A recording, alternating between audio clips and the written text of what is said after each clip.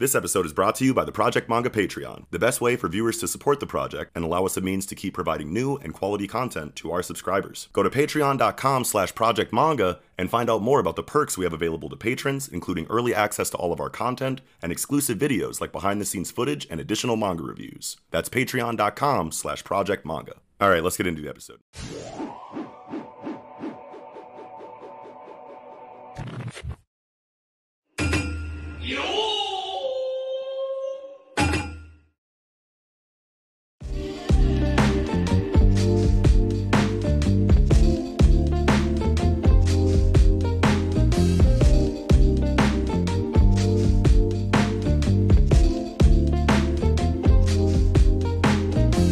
Everyone, and welcome back to the Project Manga Podcast, where we cover One Piece, My Hero Academia, Ayashimon, Jujutsu Kaisen, Dr. Stone, and Mission Yozakura Family, week to week.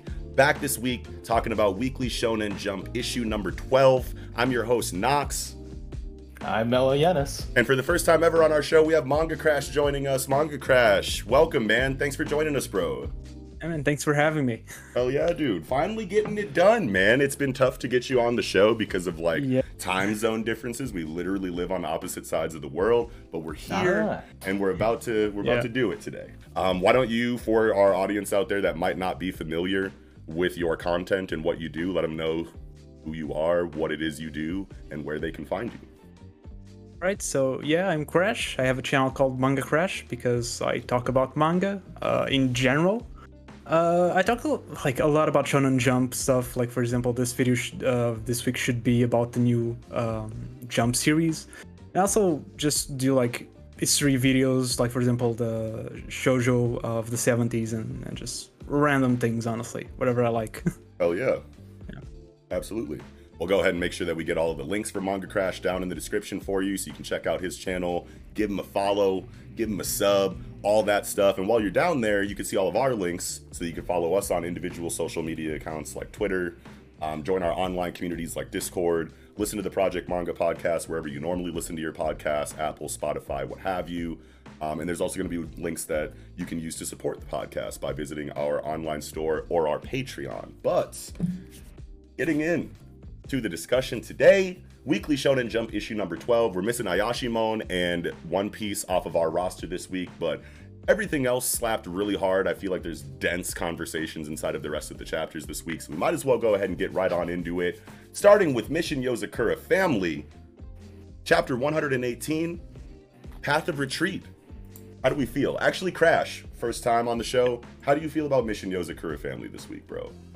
Yeah, I mean, I love when Yozakura is like just slice of life in general, like we've been having so far. Mm-hmm. But yeah, like this chapter is getting us into the real action, and I love when we start getting that. Yeah, dude. Especially because even though Yozakura is like, it technically is a battle shonen, we don't get action that often. Yeah, especially compared to other battle shonen series. Yeah, but when we do it tends to be pretty hyped, especially recently, and I'm pretty hyped especially for the next couple of chapters. Oh yeah, dude. Especially with where we're at right now with Kyoichiro and Momo. Like, honestly, like, we've been in these slice of life chapters for so long, I almost forgot how crazy the overarching plot was, right? Because it's like, when we go into, the confrontation, between Kyoichiro and Momo, like, right away he slashes him in half with Steel Spider, and there's this like crazy exchange, and then afterwards he says, I soaked my Steel Spider in the Somanine growth form, or in the Somanine growths from Taio's body. And I had like, and then he's going, in this like flashback panel of like Taio receives Tsubomi's blood, and then his blade passed through Itsuwa, who was revived by Tsubomi's blood. So like, me soaking the Steel Spider in, this concentration of Somanine is allowing me to cut through you despite your Somanine defenses coming directly from Tsubomi. So like, that was really cool, and I forgot like power system stuff, you know what I mean? Like, I forgot how like in depth the action and the drama kind of like gets when it comes to Mission Yozakura Family, because we've had like 6 or 7 straight slice of life, like character driven, like family interaction chapters. So coming back into this was like kind of like a holy shit, like a shock. But like, man, I'm so glad we're back here. Like, I'm so I'm glad that this really is what we're happy doing with right now. Yeah, go ahead, Bello.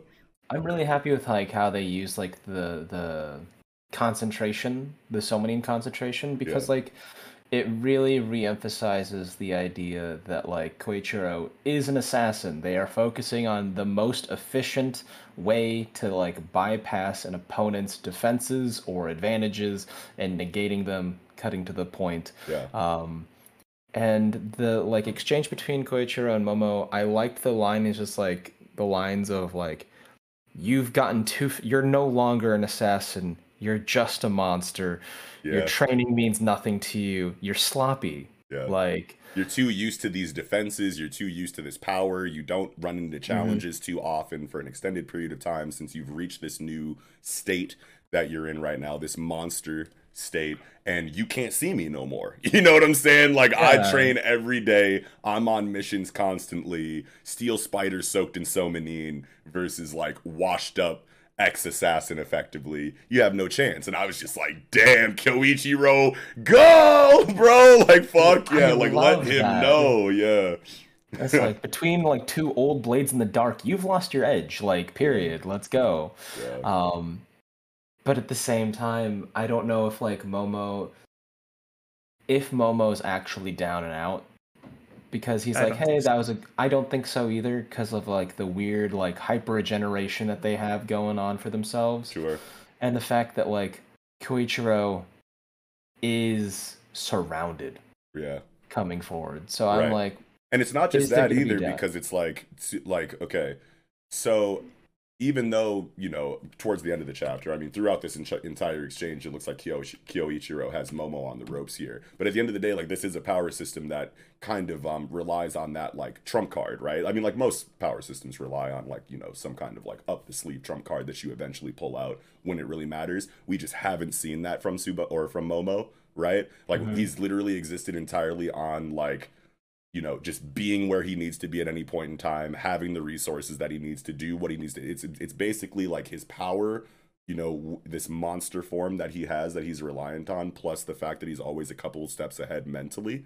But like, now that it's like brass tacks and like we're squaring up, it's like it's your power versus my power, and neither of these guys have gone into their bloom yet is basically what Hmm. I'm saying. So, like, even though Momo is getting whooped in this chapter, obviously it ends with Kyoichiro surrounded, like we know, so we know he's not out from this point. But then also, it's like, when is Momo gonna actually activate? You know what I mean? Like, he hasn't done shit but take damage and like send like very concentrated shots out and then disappear into a puff of smoke. You know what I mean? So like, we don't really know exactly what he can do. And same with Kyoichiro. Kyoichiro hasn't showed us the bloom either, so these next couple of chapters are gonna be insane for that. Nice. Yeah.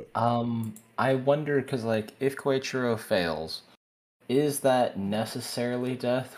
I know we've talked in the last couple chapters about how we've kind of noticed a trend of red flags leading up to Kyoichiro's like disappearance and like striking out on his own, and like the idea of like, the family stays together, survives together because he's going without them. He's doomed himself. And Right. then he's getting outnumbered, which was kind of the point of the family anyway. Yeah. Um, Yeah. but at the same time, I feel like they might keep him alive, at least temporarily, to A, drain life force, to aid Tsubomi's recovery, and Oh, B, damn. use as like a hostage to force a situation with the rest of the family because they know that they value Kyuchiro. Yeah. So then they need Mitsumi, right? Like they're Right. trying to gain Mitsumi, and so I feel like using him as a hostage or a bargaining chip would probably be the smart thing to do. And then as a way of like restraining him, they would just feed most of his energy to Tsubomi and not straight out kill him. Yeah, I guess I That's never just really my thought thing. of I guess I never really thought about that possibility, because we have been talking about death flags with everybody's been talking about death flags, with Kyoichiro's character in this last like stretch of like slice of life storytelling that we've kind of gotten. And And there's other examples of it too that people have been pointing to. Like we've just been getting like a bunch of like Kyoichiro character focus and pathos for him over the last like however long, right? But I just can't see like death like that inside of a story like Mission Yozakura Family. So I think that the idea of building up all of this Kyoichiro centric storytelling for his character is going in towards some very dramatic and some very like tension fueled like, you know, developments. I don't think that that's going to be death. I think I like your idea better, that it's going to be more of like a hostage situation, because that is still going to effectively do the same thing as in regard, maybe not the same thing as the death, but we are going to further break down Kyoichiro's character if he is in that kind of situation where he is used as a bargaining chip, as a completely overpowered, defeated Kyoichiro that's dangled in front of the rest of the family to get whatever, you know, Momo and Tsubomi and the rest of this antagonist group kind of wants from the protagonist cast right now. I think that that slaps harder than just outright killing him, because this is at the end of the day a story about, you know, character transparency throughout a family unit. You know what I mean? Like we are learning more about these characters, learning more about what makes them a family, and just getting more information that makes them feel like more of a family to us. So I feel like death is definitely like a thing that can be used for that at the most extreme sense. But like I just can't see the end of Mission Yozakura Family without all of the family members in together. You know what I mean? I just can't picture any of these characters dying at all. I just don't think that fits the vibe and the direction of the story so far, personally. I personally can see it, though it depends on where we are at the story, because I don't think we are at the end. Right. And I don't see, if there's a character dying, I think it will be more towards the end. Yeah, that too. So I definitely think like Rescue Heart arc will be fun. Straight up. Yeah. It'll be fun, and and honestly, it'll make, like you're saying, Crash, it'll make more sense for like where we're at this point in the story, because you're right, it does not feel like we're at the end. You know what I mean? But you never know. You know what I mean? Like after like this is the like final confrontation that we're looking at on this last double spread. You know what I mean? Like we have like the rest of the Tsubomi, or not the rest of the Tsubomi, the rest of the Tsubomi descendants, right? Like the next heads of the family, like in order after her or whatever, right? So you have like this one that is very big and burly, like Shinso. You got this one next to him that clearly seems to be modeled after Shion. This one with like the Nen, or not Nen, but the this one with like the nun aesthetic is clearly Kyoichiro. And then obviously this one, you know, with the big hair and the crazy eye is like Nanao or some shit. You know what I mean? So a little bit of Kengo too, because like the way Kengo's hair covers his face. Like I love... maybe it's like a 2-in-1 in that way. Or wait, didn't we already see the Kengo equivalent clan head? True. Yeah. The Silk Lady. Yeah, I thought we had already seen Kengo's descendant equivalent already, but yeah. Yeah, Nanao would be really good for I think it is Nanao, because if you look at like the bottom like left like panel lineup for the double spread, the eye, it's the eye, bro. Even though I can kind of see Kengo in like the zoomed out like portion of the double spread in the top right, as soon as you get to that bottom left corner and you get the zoom in of the face, like it's just all Nanao for me. Yeah. Plus, like his all white kind of exterior kind of would match like the general shape, including hair, fits Nanao's like frame and kind of stuff. So like I can see the parallel there. Yeah. The part that I like the most about this series is that they manage to have like break down the various like specific characteristics of family members and are able to mix and match them to create all these different clan heads and like create a family resemblance without being like a series of clones, which I find is really impressive and hard to do, especially in like the medium of manga where like they're like, oh, they changed their hair, they're a completely different person, ha ha ha. And it's just like, okay, y'all are like the same 5 dudes, okay. But like this one, it doesn't feel like that, and I really appreciate that they work hard to make them distinct while still sharing so many similarities.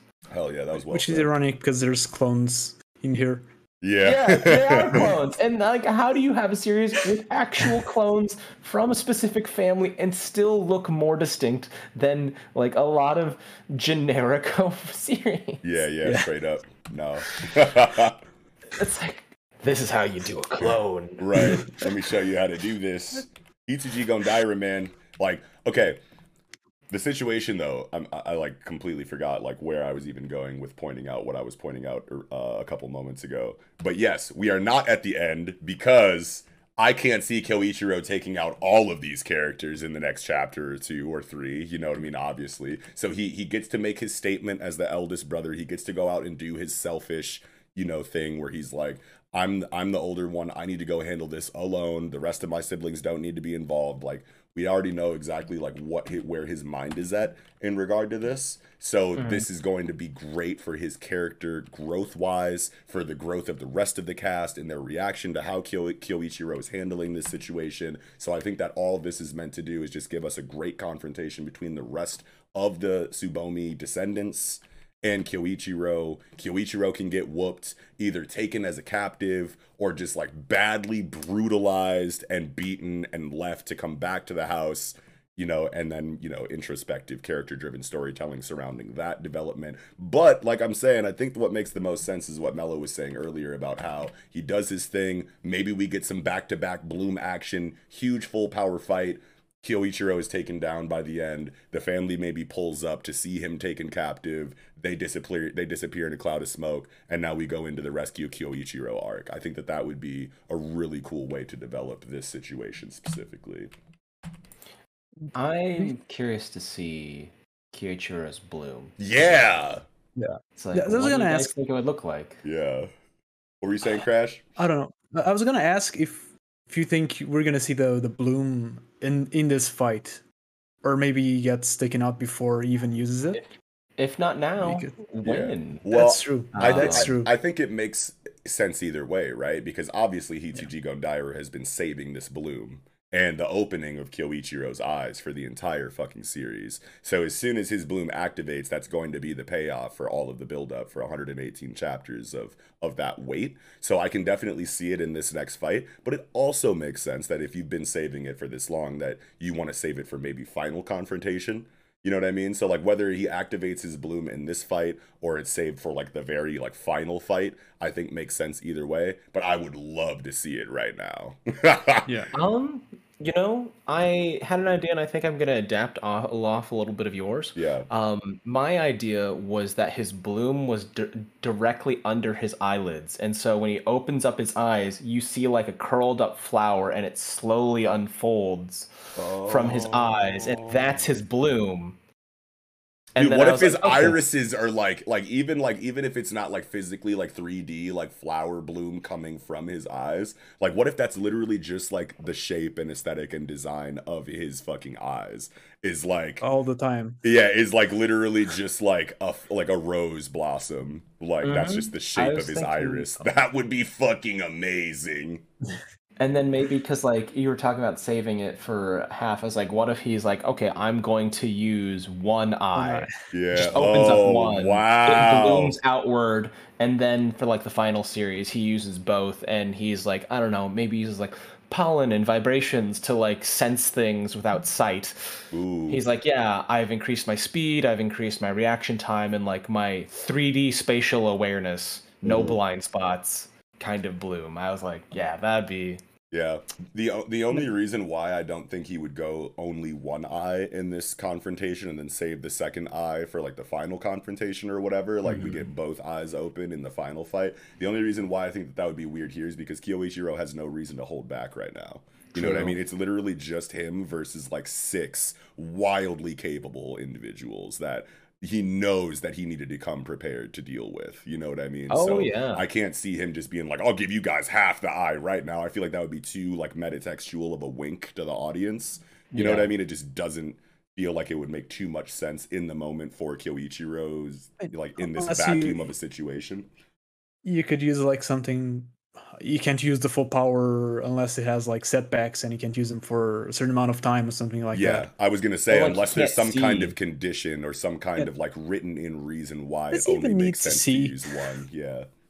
I don't know. Maybe it's because he doesn't use the whole thing because he can't really see very well, so he keeps one eye held back because he still needs to see. Okay. But Oh, so my thing maybe is, the caveat does is he that it need to takes see? vision away. Yeah, does he need to Yeah. see? Because his eyes be 'Cause- closed all the time. Hey, Brock could see. No, but like Brock can check the person out. threads. Yeah, that's right. His whole thing is like the spider, like the threads. He can probably sense movement Yeah. better. I mean, he probably know he sense movement better than most. That's It a good doesn't really point need too. the eye. Yeah, he probably sees through Steel Spider. That's a really good point. Yeah, I like that. I'm looking forward to it. Like, I just want to see the fight. Yeah. But I feel like he's gonna give him like some really good hits that like heal slowly, and then they probably do like a vine graft or something like that, and like use his life energy to heal up the people that he wounded, and that's just a way Sure. to like fictionally tie him up. Yeah. Yeah. I mean, I don't think they're gonna do the whole, tie him up in vines and tie him to a railroad track. Like, I don't think they're gonna do that. Yeah. Dude, Something to that effect. before we get done with the review for this chapter, I definitely have to go to page 16 and 17 and just like comment on how like amazing this fucking double page spread is, because like when I turned the page into this and I just saw like the really scratchy like pencil like shading blackout that they use for his face, which just fits so well for like the technique of Steel Spider, because it's so reminiscent of the art used for like the collection of strings. You know what I mean? It just all feels so good aesthetically. Plus the movement is captured so well with like the foreground strings being in like 4K resolution, and then the background strings being like hella blurred to imply that like in the moment motion, and like having all of that in like double page spread where like the main aesthetic is these wires. Like all throughout the thing, it just really makes me feel like I'm surrounded by Steel Spider the same way Tsubomi or the same way Momo is, and I just have to take my hat off to Hitsuji Gondaira for just the immersion factor of this double page spread. It's And a it's really- beautiful page. Yeah, dude. It's real nice because generally, of course, you always do amazing spreads like the last one on the chapter, where it's always like about the light. Yes. And in this case, it isn't, but he knows how to do it anyways, which is amazing. Hell yeah. Yeah, lighting is like a major point in Hitsuji Gondaira's art that I feel like we've never like specifically commented on. But I love the way that the screen tones are like, they gradient from this stark white like out into this like light gray screen tone effect, and the particle effect on the gradient is, I feel like, what stands out the most to me, because it really feels like there is a fire in front of them, or like a light source directly shooting up from the bottom into their faces. And I just love the representation of that in the art with the use of screen tones and that like kind of like speckled stipple almost gradient effect that it uses. I fucking love that shit in Gondaira's art, man. They're funky. They very Children of the Corn kind of vibe. Type shit. And I'm just like, oh god, you creepy ass children. Yeah, for real. Yes. I love the line on 16 where he's like, I stand between you and my siblings. I've never had a path to retreat. And like that encapsulates so hard. That encapsulates his mentality entirely. He's too stubborn to go look for another path, and he's like, I can't imagine myself doing this. Yeah, but at the same time, like, eldest siblings are relating hardcore to the sentiment, and the way that it's wrapped up in such a succinct, poetic, bow of a dialogue delivery is just like, man, Gondaira. Once we get back to this overarching, drama, like, Gondaira makes sure you don't forget, like, this is his bag too, like, not just the slice of life family dynamics. Like, this overarching plot is bussin' right now in every sense. Like, writing, art, development, dialogue, like, everything is firing on all cylinders, despite the 6 or 7 week slice of life gap that we kind of got in between the last big plot chapter in this one.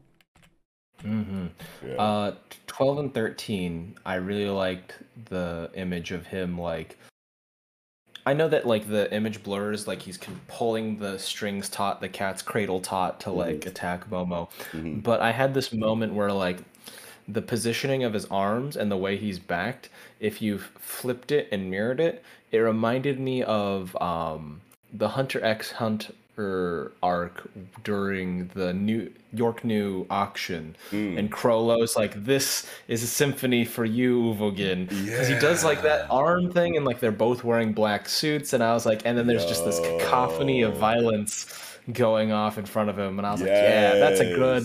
I like that vibe. I like that vibe a lot. Dude, I never even thought about that, and I'm like usually like right there with like Hunter x Hunter, like not references, but just like this reminds me of Hunter x Hunter. Like I feel like I always fucking say that, and I like didn't even get the Krollo like symphony orchestra like vibes from this right away, but now that you pointed it out, it's totally there for me too, dude, and I love feeling like that. It's probably not like a reference, but I just love feeling that. I like the vibe. Coming. Yeah, like straight up. Like I totally hear what you're saying, bro. But yeah, other than that, I'm pretty happy with the chapter. I don't think I have anything else. Fuck yeah, dude. I think I'm good on Yozakura too. Crash, you got anything else for Yozakura this week? Nope. All right, bet. Great combo, you guys. All right, getting into Jujutsu Kaisen, chapter 175, Sendai Colony, part 2. Holy shit, what a chapter. How do we feel, Mello? Oh, dude, this cockroach. This cockroach is so cool. I never thought I would say that. Right. Dude, I love Kuroishi, man. Yeah. His fucking the multiple pupils is probably one of my favorite like bodily horror aesthetics. Yeah. The fact that like it's done on a bug multiple times, like highlights the multifaceted eyes and like the multiple like visuals. Like this fight had everything. He had like he had summons that did like CC effects, like, and I remember him saying it's like blinding, blinding, blinding. And so he literally just summons these little like flying pus sacks to be annoying, block vision, and then when they're struck down, they explode in like kind of like a stinky bitter liquid, like those bombardier beetles, which probably has some kind of like corrosive, like damage over time effect that we can assume. Maybe stings the eyes just so that he can even like blind him a little further, like pepper spray or something like that. Type shit. That was the kind of vibe I picked up. I'm so happy about the festering life blade just being exactly what I thought it was going to be in my head. Yeah, like you literally like said something along like the blowfly maggots. Yeah, you said it. The body. Yeah, and then they immediately explode. I'm like, yes, no ticking time bomb maggots. This is even better. Dude, that was wild, bro. Like, pretty sure you said that the effect would be exactly this. Yes. But the thing that I like that I didn't like predict was that the fact that like he blocked the blade and then they still fired. So that means every single chop it fires those like blowflies. Yeah. And that's just nasty. I love that. That's really cool. Like trick of the like. I love weapons with tricks. That's all I got. Dude, straight up. So much fun. I love the conversation that he has where he's like, I'm being watched by these other two players. They got high scores. You know what I mean? I don't want them to know that I have reverse curse technique, even though that's definitely like the route I have to take to quickly expel this thing while I don't have access to, or quickly exercise this thing while I don't have access to Rika. You know what I mean? So that's really cool because I always love that, that vibe in stories like Jujutsu Kaisen and Hunter x Hunter and JoJo's Bizarre Adventure, where it's like you don't want people to know what you can do if you can help it. You know what I mean? You want to keep your trump cards hidden. You want to keep your just overall abilities hidden and try to take out your opponent with them not knowing what happened to them so that you don't have to give away your strategy to people that might be on looking. So like that aspect is like one of my favorite things about Battle Shonen in the last like 5 to 10 years is how like that's like what I look for. You know what I mean? In series nowadays is like, do they have this kind of dynamic inside of their power system? Because I feel like you can go like one of a couple different ways. You can either go like, you know, One Piece, Black Clover, like fairy tale style, where it's just like, this is my ability, this is how it works, I'm shooting it at you. You know what I mean? And then you have like Hunter x Hunter, Jujutsu Kaisen, where it's like, I'm not telling you shit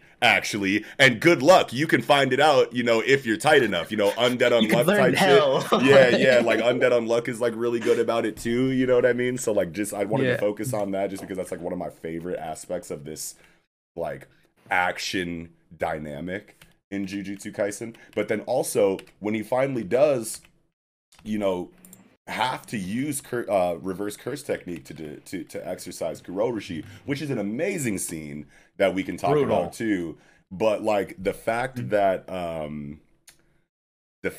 like, hold on, I need to find the actual like line of dialogue for it, because this kind of, I love it because like the page turn from 15 into the 16-17 murder scene is just so good. And I'm like, it is. Oh wait, what? Oh god, this is graphic. Oh yeah. Oh yes. Oh you out-monstered a monster. Right. This is that's disgusting, and I love it. Which is also just like so Jujutsu Kaisen, because it's like you think you have the fighting styles figured out, and then when your back's against the wall and you're about to die, your fight or flight response like kicks in, and it really brings that animal out of you to do exactly what you need to do. And it was just so unexpected to see, you know, you to take a very like monster, you know, holy shit, bite you in the face and fucking like shoot positive energy into your brain, like, because he was literally like dead to rights, like he was about to die, unless he was just like, you know what I mean? So it's like you just completely just throw your humanity away so that you could survive the moment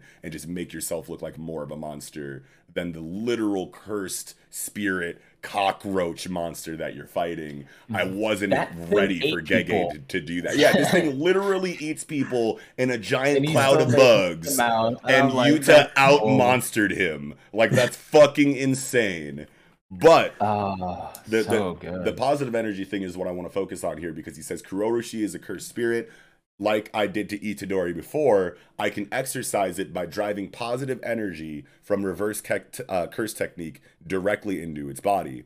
So when we were talking about this situation, the last time it was like super relevant in conversation was like during the Shibuya incident chapters, when Sukuna was fighting Mahoraga, and Mahoraga had like an entire like gauntlet on his like right or left arm that was a blade comprised of like entirely positive energy, and Sukuna commented on it and was like, that's positive energy. And that was the first time that we had gotten that terminology inside of Jujutsu Kaisen. So obviously it sparked this huge conversation, and we were talking about, you know, the possibility of Yuki, you know, Geto's like homegirl that he was talking to in the hidden inventory flashback, when the first time that we got that conversation about like the future of humanity and the future of cursed energy, and how we can either teach everyone to use cursed energy effectively like a sorcerer, or just kill everybody that has cursed energy.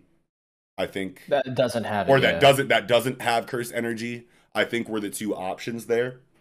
And then both goals was 100% cursed energy saturation. Yeah. So then we had that situation, and that, like, you know, like that philosophy like brought up in their conversation that we talked about.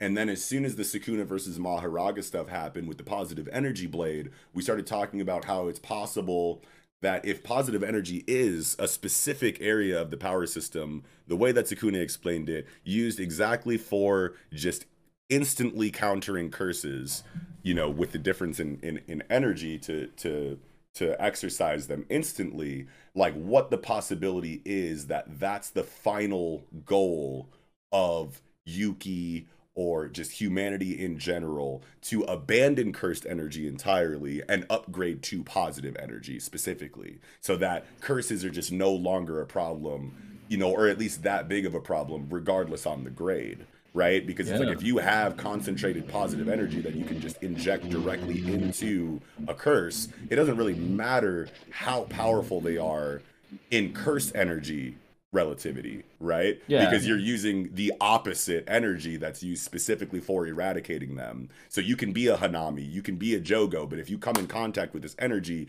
it's gonna start breaking you apart. Kind of like anti-magic in Black Clover, or anything that uses anti-magic. I was gonna mention that. Yeah. You know what I mean? So if that's the case, and I didn't know that, I like, for the longest time I thought that positive energy was like a divine blessing kind of situation that would be tied to like heavenly restriction and like all of this stuff. But it seems like positive energy energy and reverse curse technique are outputting the exact same thing, which I didn't like realize before, because reverse curse technique is such a personal healing ability.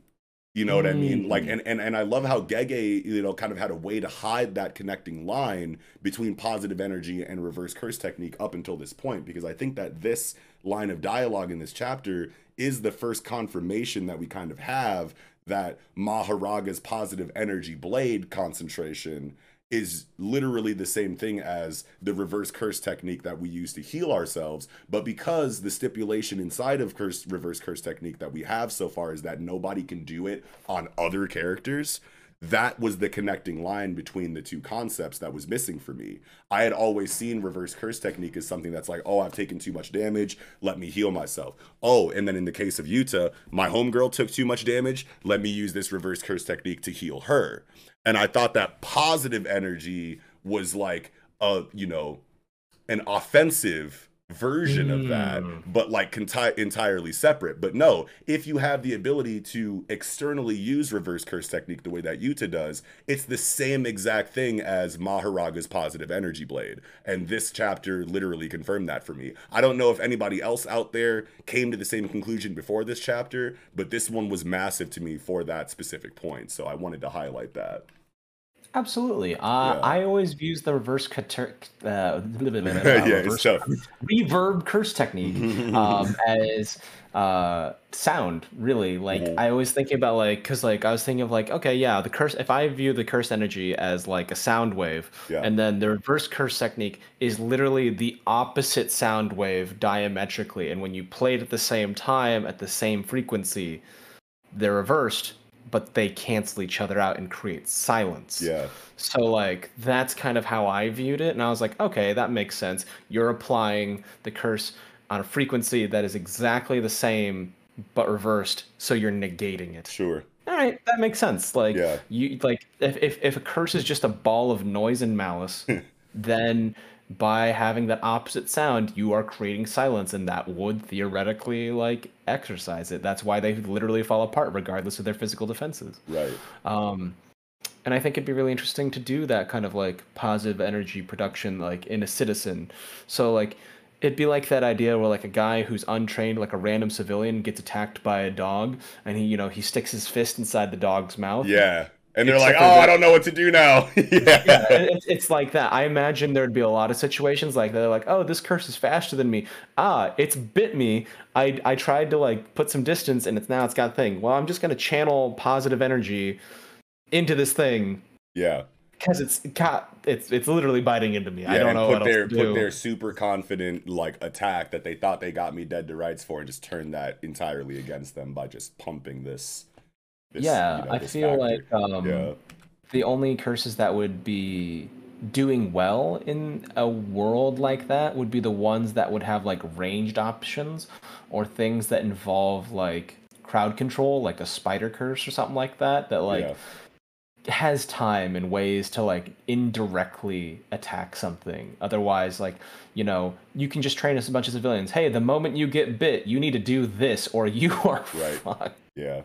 I just love the way Gege holds information back in a way to where once you get the full picture and you have the whole puzzle piece connected, you're like, this always made sense from the beginning. But then as Gege is giving you those breadcrumbs and those chunks little by little, you think you have an idea of how something is going. But then until that last piece of the puzzle is added, you're like, oh, okay, now I get it. You know what I mean? I thought I was on the way there. I thought I was sleuthing properly, but this factor that's just now been introduced and completed the picture now gives me, the entire view of what I thought I was looking at. And it's close enough, but it's different enough also to where it works as a payoff for, the weight for the information. You know what I mean?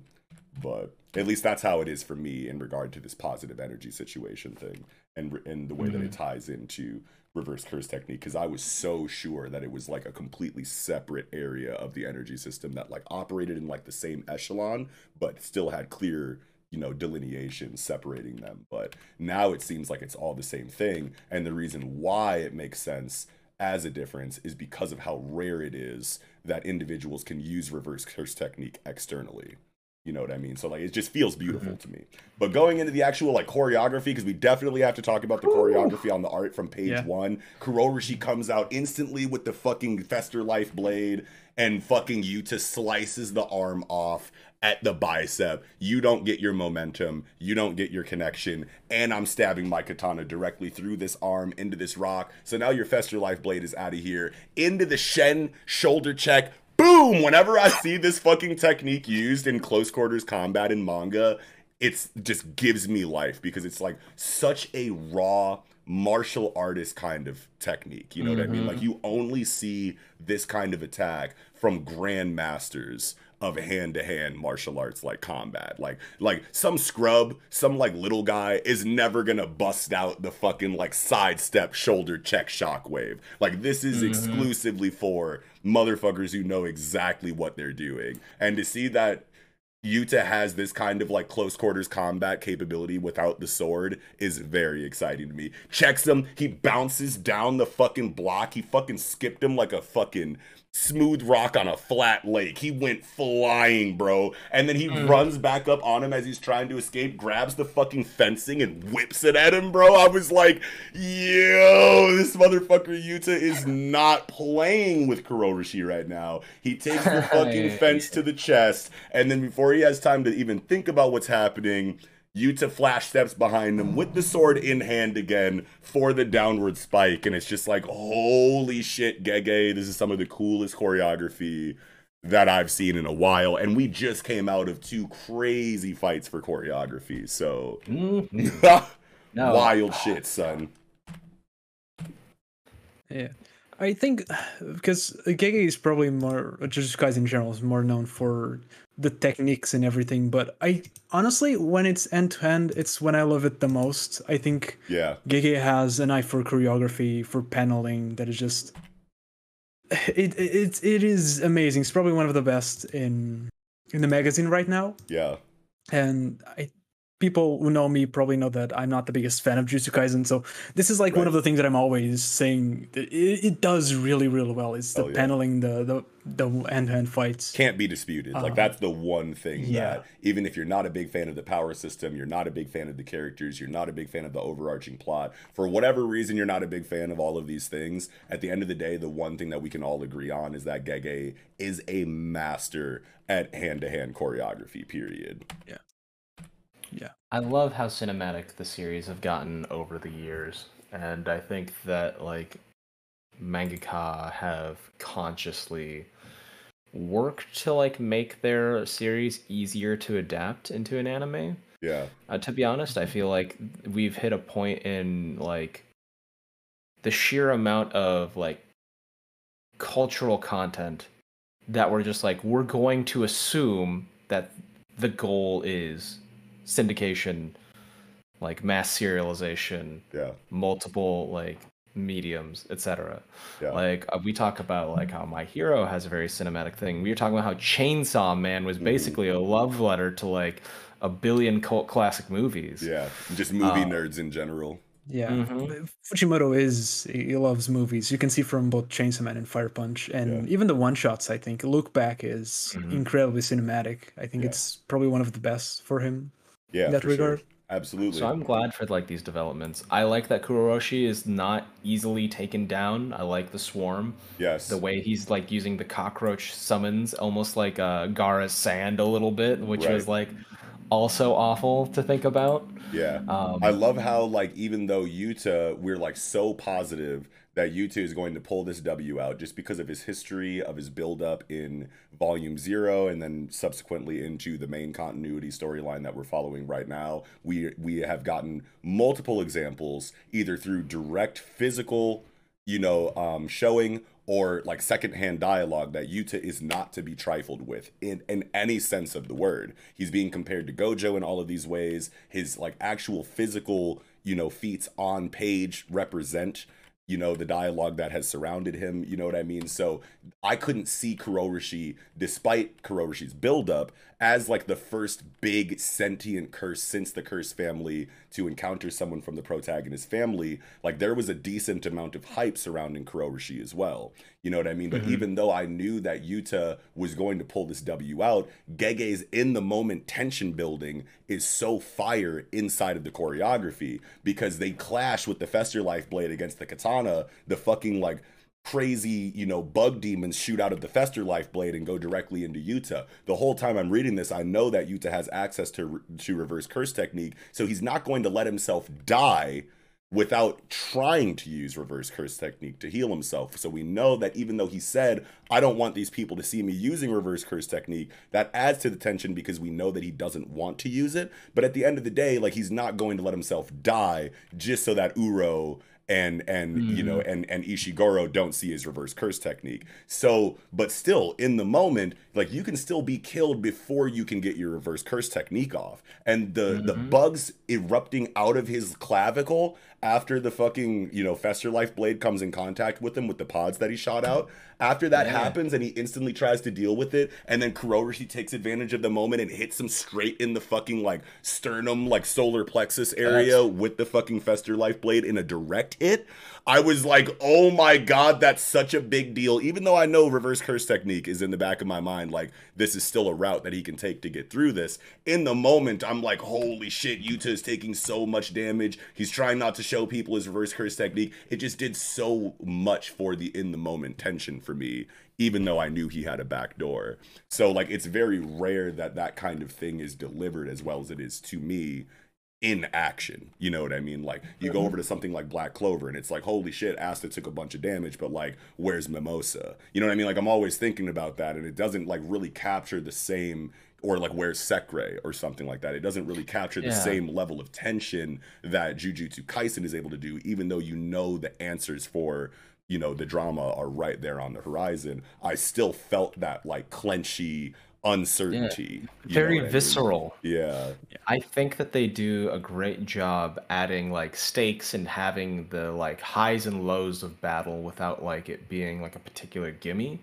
And even then, yes, he pulls out the W, but it's not pretty. Yeah. It's like even the people observing him are like, I would never do that. Yeah, exactly. You get commentary like that like adds to the subversion of the moment. Even though you knew reverse curse technique was going to be a factor either in Yuta's healing or the exorcism of Kuroroshi, we got both in the same exchange, but the way that it was presented was just so uncertain in the page turns of exactly how it was going to go, because there is that such an intense unexpected factor in Jujutsu Kaisen, because so much of the energy system, well, one, the energy system is very deep and nuanced, and there's a lot of uncertainty that can come from the way that people use it, you know, in tandem and in combination, just in the moment. But then also at the same time, it's also still a very esoteric system, right? I feel like a lot of people will, you know, kind of like not have an idea of what could happen next, even with all of the pieces laid out in front of them. You know what I mean? So for a lot of people, I feel like there was like just so much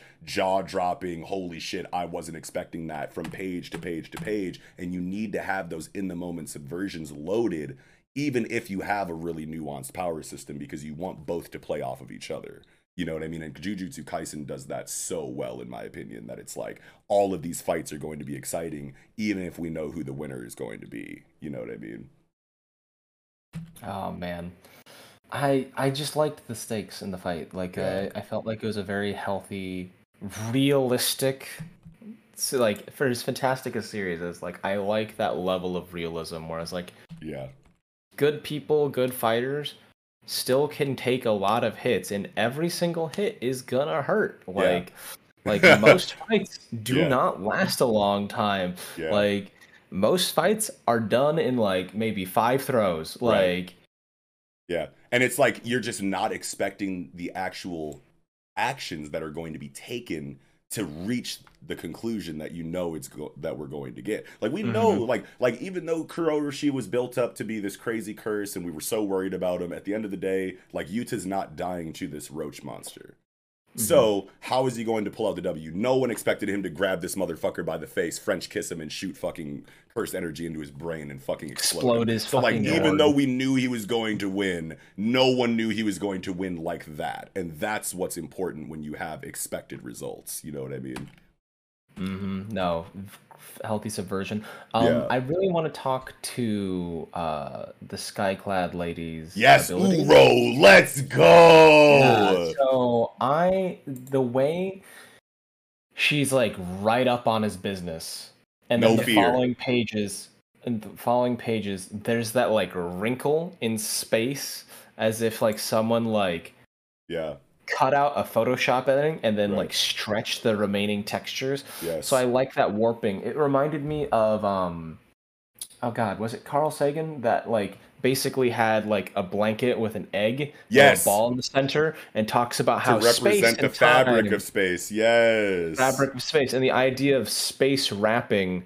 I liked that a lot, and I was thinking about the idea that like if you view the sky as a concept, there's one sky.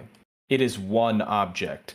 So if you're saying, I'm in the sky and I can manipulate the sky, I was thinking that she literally manipulates the space of the sky and can do that wrapping of the blanket around herself to teleport or like project herself through this one thing. And that was my prediction for like how her ability functions. I think I mean, she's an assassin, right? So I feel like having an ability that lets you turn invisible, lets you fly, lets you teleport would be a prime ability for an assassin. I remember we were talking about her when she was first introduced, and I was thinking of like what her fighting style could possibly look like. And I was like, man, I just couldn't stop thinking about Gentle from My Hero Academia, and like seeing, you know, surfaces being created in random points in the sky to, you know, to bounce off of and use as leverage and shit like that for crazy like aerial, you know, shit like that, where it looks like the actual shit is warping, you know, the same way that it did in the Gentle fight. And now we're actually seeing that, which is really fucking cool. But at the same time, it's like, is that it? A lot of people were talking about the possibility that this technique is entirely like illusory. And I'm like, absolutely not. You wouldn't have a zoomed out shot of the effect of this technique shown as like to the reader. Like Yuta isn't like, it's not showing this as Yuta's perspective. It's showing it as like a real world zoomed out, this is what's happening perspective. So I definitely don't think that this is an illusion at all. I think that this is actually what you were talking about, Mello, inside of like, the sky is one giant blanket, essentially, and I wear it, and I manipulate it. I choose, you know, like how it kind of forms and shapes and acts, which is wildly broken, absolutely broken. Like, even if that's all it does, that's broken as shit, because it's like, okay, I wrap you. That's a hell of all it does. I stretch the blanket of sky around you and like bring the tensile strength to like really tight, dense numbers, and then just let it go. And now you're literally just like flying like into space, like, and if that doesn't kill you, you're at least very far away from the fight now. So having like that option inside of your kit is super broken for a situation like the Culling games, but also like how much deeper does it get than that for Uro? Like, can she control like the atmosphere to the point where like she can just take oxygen away from you in a controlled space? Like, can she just stop you from breathing? That would be really interesting if she was able to basically just do that. Like what if, you know how like she can wear parts of things? What if she applies it to her palm, just like palm shoves, hits Yuta on the face, and suddenly it's invisible. He can't, you literally can't see it, but he's suffocating. Just no air able to get to you. You know what I mean? Like, that would just add to the brokenness, you know what I mean? But it makes sense that she would have an ability this broken because everybody's abilities are so broken. You know what I mean? Like, that Fester Life Blade shit, even before the Fester Life Blade in Kuroishi, his just regular, like, bug swarm, the speed and ferociousness of that area of effect attack is wildly broken. You know what I mean? Like, you can't even get close to this man. Like, you cannot be by him at all, or you're going to get fucking, you know, eaten from head to toe and turned into a skeleton. Like, everybody's got that kind of like, oh my god, how do I deal with that aspect of their technique? And that's why focusing on your power system and figuring it out and fleshing it out and making sure that it makes sense in all of the situations that you'll ever need it in is important in fucking shonen storytelling. Because especially for a story where the power system is so important to the plot as Jujutsu Kaisen, you need to have these kind of moments where the cliffhanger is like, okay, what the fuck am I looking at? This is like so unlike any technique that we've ever seen before. But we know that Gege is going to tie it back in a way that makes sense to, you know, the foundation of the power system that they've set up, because the history of the story has shown us that that's what he always does, you know. So that's what makes these end of chapter pages so exciting when they're presented like this in Jujutsu Kaisen, because last chapter the cliffhanger was Fester Life Blade. No idea what that meant, knew the explanation was going to be amazing, knew it was going to make sense inside of the power system. It always happens that way. And this fucking, you know, sky warp situation inside of Uro is like no exception. It looks, holy shit, what is the explanation for that? I can't think of it. But then when we finally get it, not only is it going to make sense to all of the examples of the technique that have been used so far before the explanation, but then after the fact, it's going to fit in with the rest of the power system stuff that we've gotten so far. And that's the most exciting thing to me. I wonder if this Uro is gonna like attack now. She's like, you know what? This is the weakest you're probably gonna be. You got rid of Kuroshi, you got rid of Druval. Like, I'm good. If I can take you now and not deal with you ever, that would be amazing. Yeah. I don't think she pulls up this close to him if she's not ready to engage and fully commit right now. Unless she's trying to like wrap him in this fucking blanket of sky and then just whip him across the fucking colony or some shit. Yeah. But oh man, sorry, go ahead. Yeah, go ahead, Crash. My question is, why did she just told him that she knows he has reverse curse if she's just going to just throw him out? That's a good point too. Yeah, no, you're totally right. I think she might try to negotiate or talk with him or something like that. Yeah, that makes a lot of sense too, because if you know that someone has like instant healing available in their kit, then like throwing them across the sky probably won't kill them. And even if you're not expecting to kill them, like the only other reason why you would want to eject him from the scene is because you just don't want to deal with him in this area of your colony right now for one reason or another. So like she could still whip him away just because she doesn't want to deal with someone that strong who also has access to reverse curse technique. So then that would probably play into writing about her actual motivations and why she did that and why she doesn't want Yuta around for the next leg of whatever it is she's trying to do. But like, yeah, I think you guys make a lot of sense that she I think, Crash, I like your idea that she's going to try to talk to him and negotiate with him. I don't think she tries to fight him right here at all until we obviously, you know, get potential storytelling. Negotiates, breakdown. To explain why she would want him to not be around. But yeah. I thought it was a way to like get inside her opponent's head. Like, oh yeah, you were trying to save that? Yeah, I understand that, and I'm letting you know that I know so that you can be worried about it. Like, an opponent that is not mentally focused is the ideal opponent. Right. And if she does have if she does have oxygen, like if she does have the ability to cut off your link to oxygen and like keep you from breathing, like can reverse curse technique deal with that? Probably. No, you want to know what? Probably because like the whole reason why not breathing is dangerous is because it cuts off oxygen to your brain. If your brain can't breathe, you die. But we know that reverse curse technique can affect brain function directly because that's how Gojo is able to keep his limitless active at all times, is because he has a reverse curse technique loop going.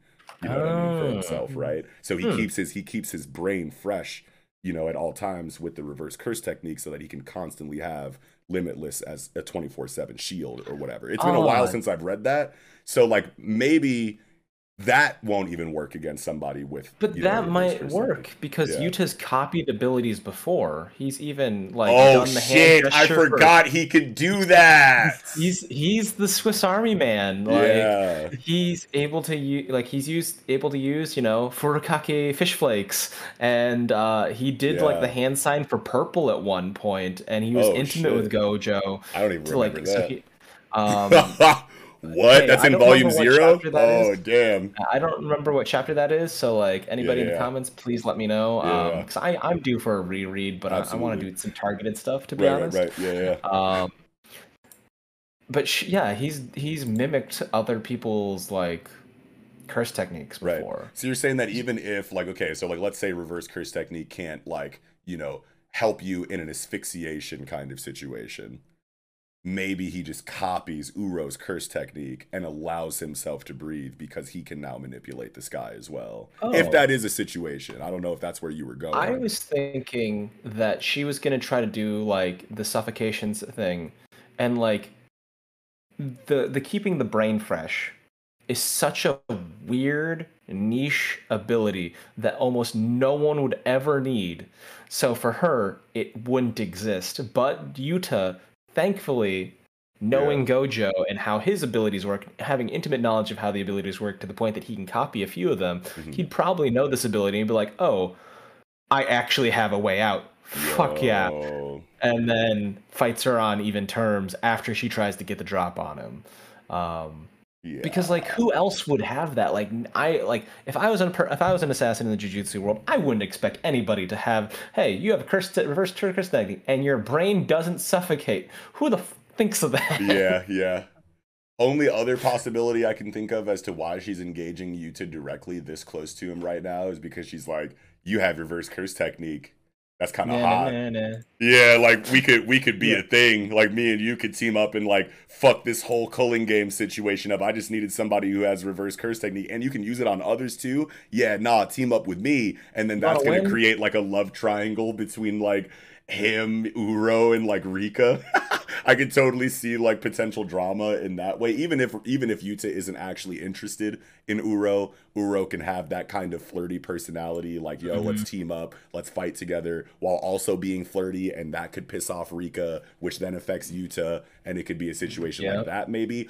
It could also be a situation where it's like, hey, this Ishiguro motherfucker with the pompadour has been following me everywhere. Like, we've been cool up until this point, but I'd rather have you as an ally. Ishiguro already kind of sees you as a rival because of your cursed energy output. All chill in the back line. You and Ishiguro, like, duke it out in your, like, output versus output kind of, like, dick measuring contest. And then we can keep it moving thereafter as a duo. I think that would be a crazy development to get as well.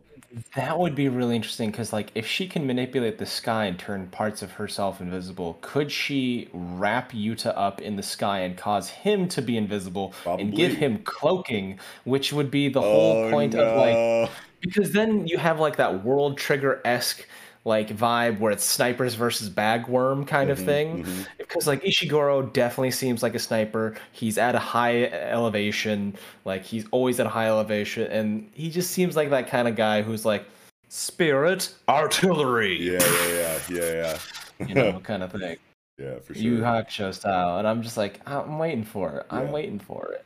Yeah, this next chapter is about to be insane if we stay in this perspective, which I think that we can be pretty confident that we are, because the naming conventions for the chapters are like literally like Sendai Colony Part 1, Part 2. So like we can assume that we'll be in here for a decent amount of time just off of like the last segment of chapters entirely operating inside of Tokyo Colony. So yeah. Do you think that this might be the ultimate flex of Yuta's powers, and the fact that they hyped up 4 random people, they generated 4 like big bets, and he just one after another eliminates all 4 of them? Like, it's like, yeah, I killed Druval. Well, that activated the cockroach. I killed the cockroach. The Sky Lady's here. All right, Ishigori's like, well. Yeah, I could definitely see it, bro, because honestly, it's like we need to start feeling better about how we're going to take down Kenjaku. I have no idea how much more culling game storytelling is left. I'm assuming we're still like in the very beginning of it. I can see this being a very long, sprawling story arc. So you have to like kind of give, you know, give support to Yuta's notion that he's going to go take down Kenjaku by himself. And Kenjaku, even though we haven't seen too much directly from him, we have very high hopes for in the capability department because he set this whole thing up. He's yet to be defeated, etc., etc. He sealed Gojo. He has all of these ridiculous feats under his belt. It's like, I couldn't see anybody on the protagonist team whooping Kenjaku until Yuta made the declaration and is now subsequently showing why he's capable enough. So I love that idea, that he just completely wipes out all of the characters that have been built up in the last couple of chapters, including Uro, Ishiguro, Kuroroshi's already out of here, Druv is already out of here. Boom. Yuta's the only one left standing. he's the fucking like monster of Sendai Colony. Switch perspectives to New Colony.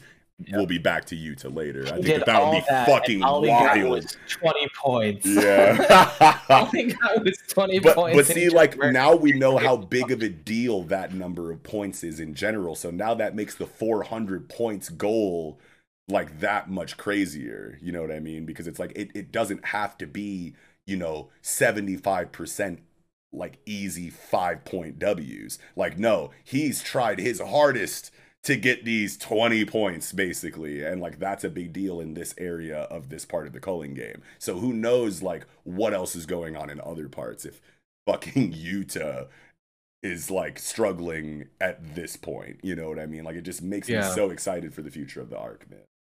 It just, oh, man, because then it's, like, the temptation of, like, how many people do I destroy for just 5 points apiece? This is not worth it. And, like, at the same time, they didn't make a rule, because I think it'd be interesting. It's like a rule that reveals all rules. So then he would be like, because like you can make a rule that a rule has been added, but you don't know what the rule is. Right. You don't know who made the rule. Right. That kind of thing. Yeah, it doesn't say who made the rule. Yeah. But it does, but it does say the rule. It does say the rule. It does? Yeah. Like the rule is broadcasted to everybody, but it does not say who. I don't think it says who added it. Because I think that'd be an interesting rule to have, because it's like, hey, anytime a rule has been established, we know who made that rule, period. And then that level of transparency, like, why did they make that rule? Why did they make that rule? What does that mean about their actions? How do they do that stuff? I think Kenjaku wants the chaos, though. So just having Kogane pop up at a random point and say a new rule has been added, like, and this is what it is, with no other information. Now it's going to have people thinking, okay, who made that? Who do I have to look out for? Someone got enough points and made this specific rule. Now you're starting to think about the reasoning and the philosophy behind the decision making for the rule, and that can go into your performance directly. You know what I mean? So it just creates all this chaos that we know Kenjaku wants. Yeah. I don't really have anything else to say. I wanted to touch on something that you had mentioned earlier about how the series, the fights are, they talk about like limiting the information that you give out to your opponents, and the idea that forced, like almost like a forced handicap, like fighting under your capacity, the bare minimum of survival. Yeah. Because to show more than that is like a disadvantage. Yeah. And I really like that idea of like people. It's literally just ninja philosophy with superpowers. Yeah.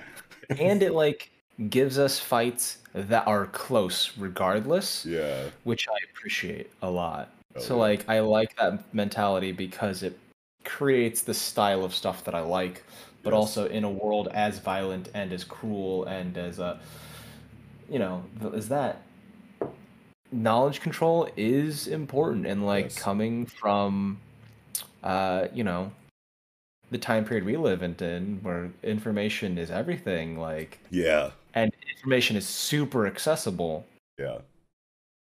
I like that nuance in there. I think I think we have a deeper appreciation of it because of the world that we currently exist in. Yeah, 100%. Spitting. What very well said.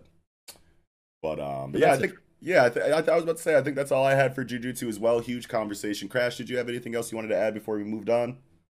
I just want to say, for not necessarily for this chapter, just for the arc in general, because I don't get to speak much about it. Yeah, but go ahead, man. Sorry. No, it's just, like in general, even in my channel, I don't speak about Jujutsu Kaisen often. Yeah. But I've been loving, like, I love that games, and Culling Games essentially is that game adapted into Battle Shonen, and I think it's doing that really, really well. And this is probably a hot take, but this is my favorite arc from Jujutsu Kaisen so far. Hey man, it's gonna be everybody's favorite arc eventually, so it's not that hot of a take. And honestly, I didn't even really think about it like that way. It's like so obvious now that you said it and I think about it. But yeah, like Battle Royale, you know what I mean, Squid Game, like all that kind of shit, like wrapped up in a shonen, like lens, or like seen through a shonen lens is a really fucking cool thing, like to think about. I literally never made that connection this whole time, and it's like so obvious now that you said it. Like, oh yeah, that is really cool. Hell yeah, dude. But yeah, I love it. Yeah, man. Well, I think that'll do it for Jujutsu Kaisen 175. Great conversation, boys. All right, getting into Dr. Stone, chapter 230, Human. How do we feel, boys? It keeps getting better. It keeps getting better and better. Yeah. Holy shit. Yeah, go ahead, Crash. No, but that reveal at first when we got the was the Medusas, the Y-Man, I wasn't really that invested. Right. But with the last like 2 chapters, the previous one and this one, it's getting cooler and cooler, and now it makes sense. Right. I shouldn't have doubted. Right. And it's like, you think about it, and it's like we were talking about it either last segment or the segment before, about how a reveal like this that you've been waiting to give to your audience for over 200 chapters, the longer you wait for the answer to the biggest mystery in your story, plays a really big role in how well that reveal and that payoff is received. You have a story like One Piece where it's like it's been going on for 30 years or close to 30 years by the time it's done, and it all hinges on that one answer of what is the One Piece. Like, so no matter how good it's written, how long you've taken to give that answer, so many headcanons have been created and so many expectations have been set up that you're almost guaranteed at least a polarizing ending. You know what I mean? Yeah, and that's for sure. But I think One Piece does it a little bit better because it tells you little by little what the One Piece is, so you have a good idea. Yes. With Dr. Stone, you really didn't. Right. You had nothing. There's a Y-Man on the moon, and no. Yeah. So that's why when I saw the Medusas, I was kind of like, this I don't like it, especially because I don't think many people have read, but I read the Dr. Stone the spin-off about Byakuya, the reboot. I think we've all read that here. Awesome. Yeah. And I thought like the Y-Man could potentially be the Ray the robot. Right. It wouldn't make too much sense now that I think about it, but at the time it was like it wasn't there, but I've had that same thought where I'm just like, is the robot lonely waiting after all this time? Well, we were talking about, like, I think we had OG on the last episode. We had Shonen OG on the last episode, and he's a Dr. Stone like specialist, right? That's where he focuses like most of his passion. And he was talking about how like Ray being an artificial intelligence that has leveled up to the point that it did in the reboot was too like drastic of a disconnect scientifically from the answers of all of the questions, that we've had in Dr. Stone historically, right? So it's like every single time you raise an eyebrow in Dr. Stone, the explanation for it is always just scientific enough to where you're like, okay, yeah, I'm cool with that. Plus you have, the Kurare shout out splashed in the gutters like every single time anything scientific is really dove into. So you have that tether to reality that's just so consistent in the storytelling of Dr. Stone. And then you go to the reboot, and now you have to suspend so much more disbelief than you usually do. So that's why that wasn't canon, is because of how drastic that disconnect was. And we were talking about that in the last review with OG. But I 100% coming out of that reboot was like, yo, this could be the Y-Man. You know what I mean? I was like, wait a minute, hold on. Riichiro and Boichi might have just did something with this. Yeah. Yeah, because I read the book itself. I think it says that it's semi-canon or something. But yeah, which probably means that Ray isn't canon. Exactly. That's the non-canon factor. Yeah. Yeah, maybe they'll... Yeah. Ooh. So this reminds me of Gravity Falls, right? So they had this. It's a kids show. It's built to be one season from beginning to end. The plot hooks are interweaved, and it's probably one of the most meticulously laid out, like mystery-esque, like action comedy kid series. Great for adults, good for kids. Highly recommend it. But they had a reveal. They were just like, and the group was just like, oh no, the fans are too close to being accurate. Like they've figured out the major plot twist of the story, and so they literally went on.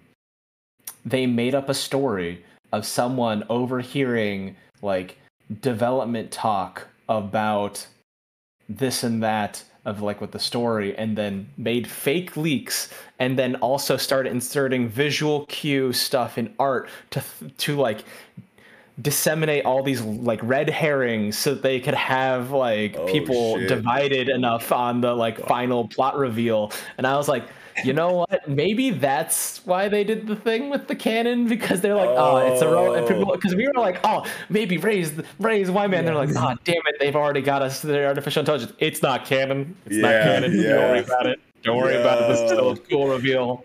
That's hilarious. I don't know why they would go out of their way to make that so confusing when like we literally just like were waiting for these canon chapters to explain everything anyway. Like we didn't really like until the Byakuya reboot, like just by itself is what gave credence to these, you know, like ideas in the first place. So without there being like a continuous like breadcrumb buildup that could lead in multiple different directions, I don't know why they would add so much more confusion to a reveal and an explanation that was probably already wildly hard for them to write anyway.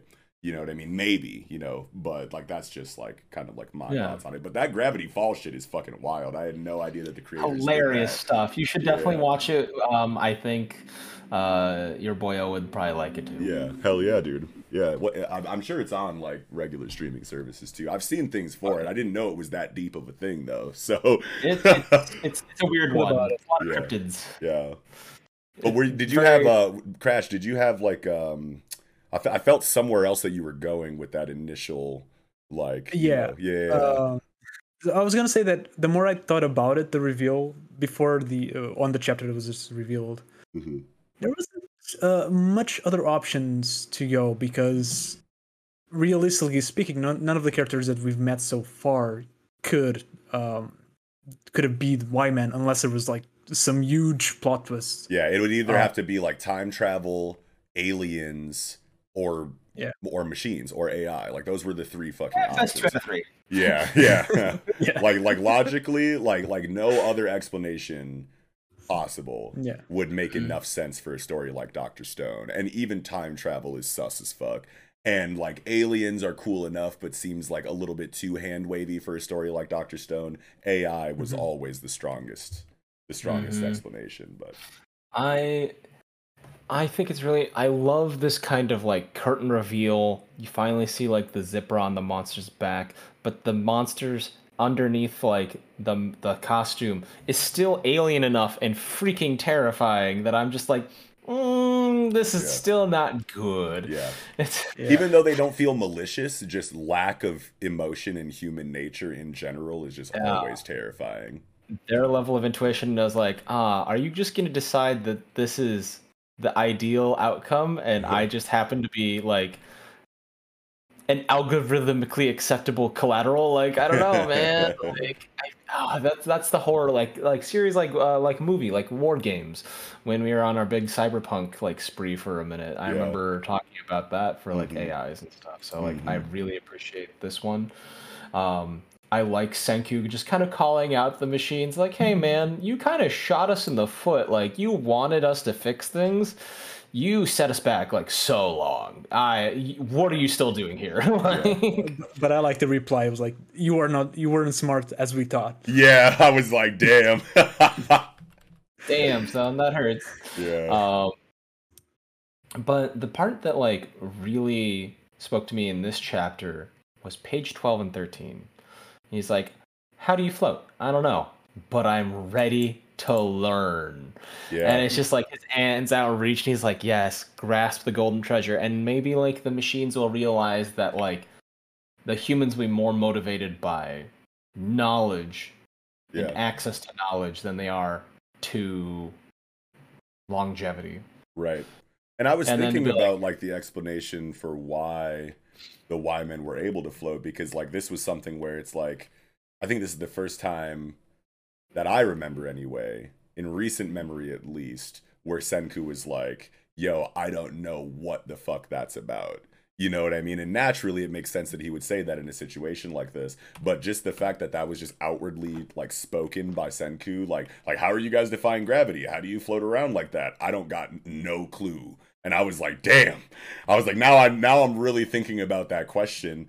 And okay, so here's my idea for it, right? So like the Medusas, when they petrify things, that blast of energy that comes out from them to petrify humans or pigeons or whatever species the dial is set to has a physical effect on matter around it. Like it creates giant fucking tidal waves, and you could see the explosions of like more than just light, like actual water and land like seem to kind of be affected. Right, there's a force there. You know what I mean? So I'm thinking that they're just constantly shooting out enough of that petrification light to create the energy to move, but without setting it to a specific species, so you don't have to worry about petrification of any living thing. And it's literally just the energy of petrification without a target. Yeah, honestly, I think it kind of makes sense. Yeah. Though I was trying to see if there was like any panel of them having a problem getting into the area of the Medusa, which I don't think there is. Yeah, that you just see the miasma and it's ominous and foreboding, but it doesn't like physically hold them back in any kind of way. Yeah. Yeah. Man. That's a pretty good point too, though. You'd think that they would like mention some kind of pressure or some kind of like, if they're all moving around at once, you know, like whatever that is would be like, I feel like Senku would feel that effect around his body as he's being enveloped by them. So that's a pretty good point. He would definitely comment on it. He would comment on it, right? Yeah, but he does have the astronaut suit, so I don't know. That's true if too. It's weak enough. Yeah, maybe.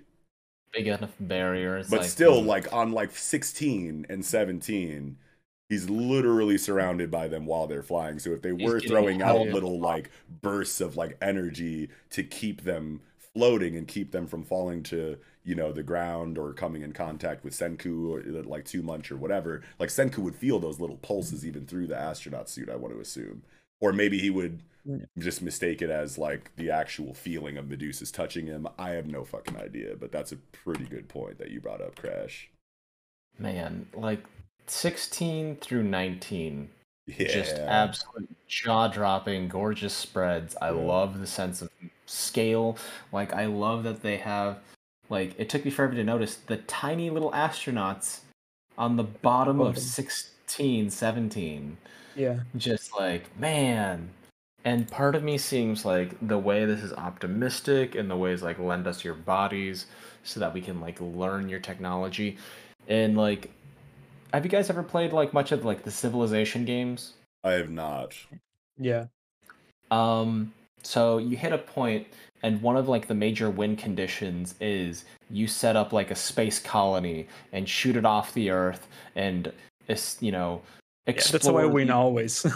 Really? That's like the idea of like expanding humanity beyond a single planet and like, you know, colonizing and terraforming the rest of the world. Like they even have a follow-up game called Civilization Beyond, and it's like a sci-fi version of that, which I thought was a lot of fun. I haven't played that one.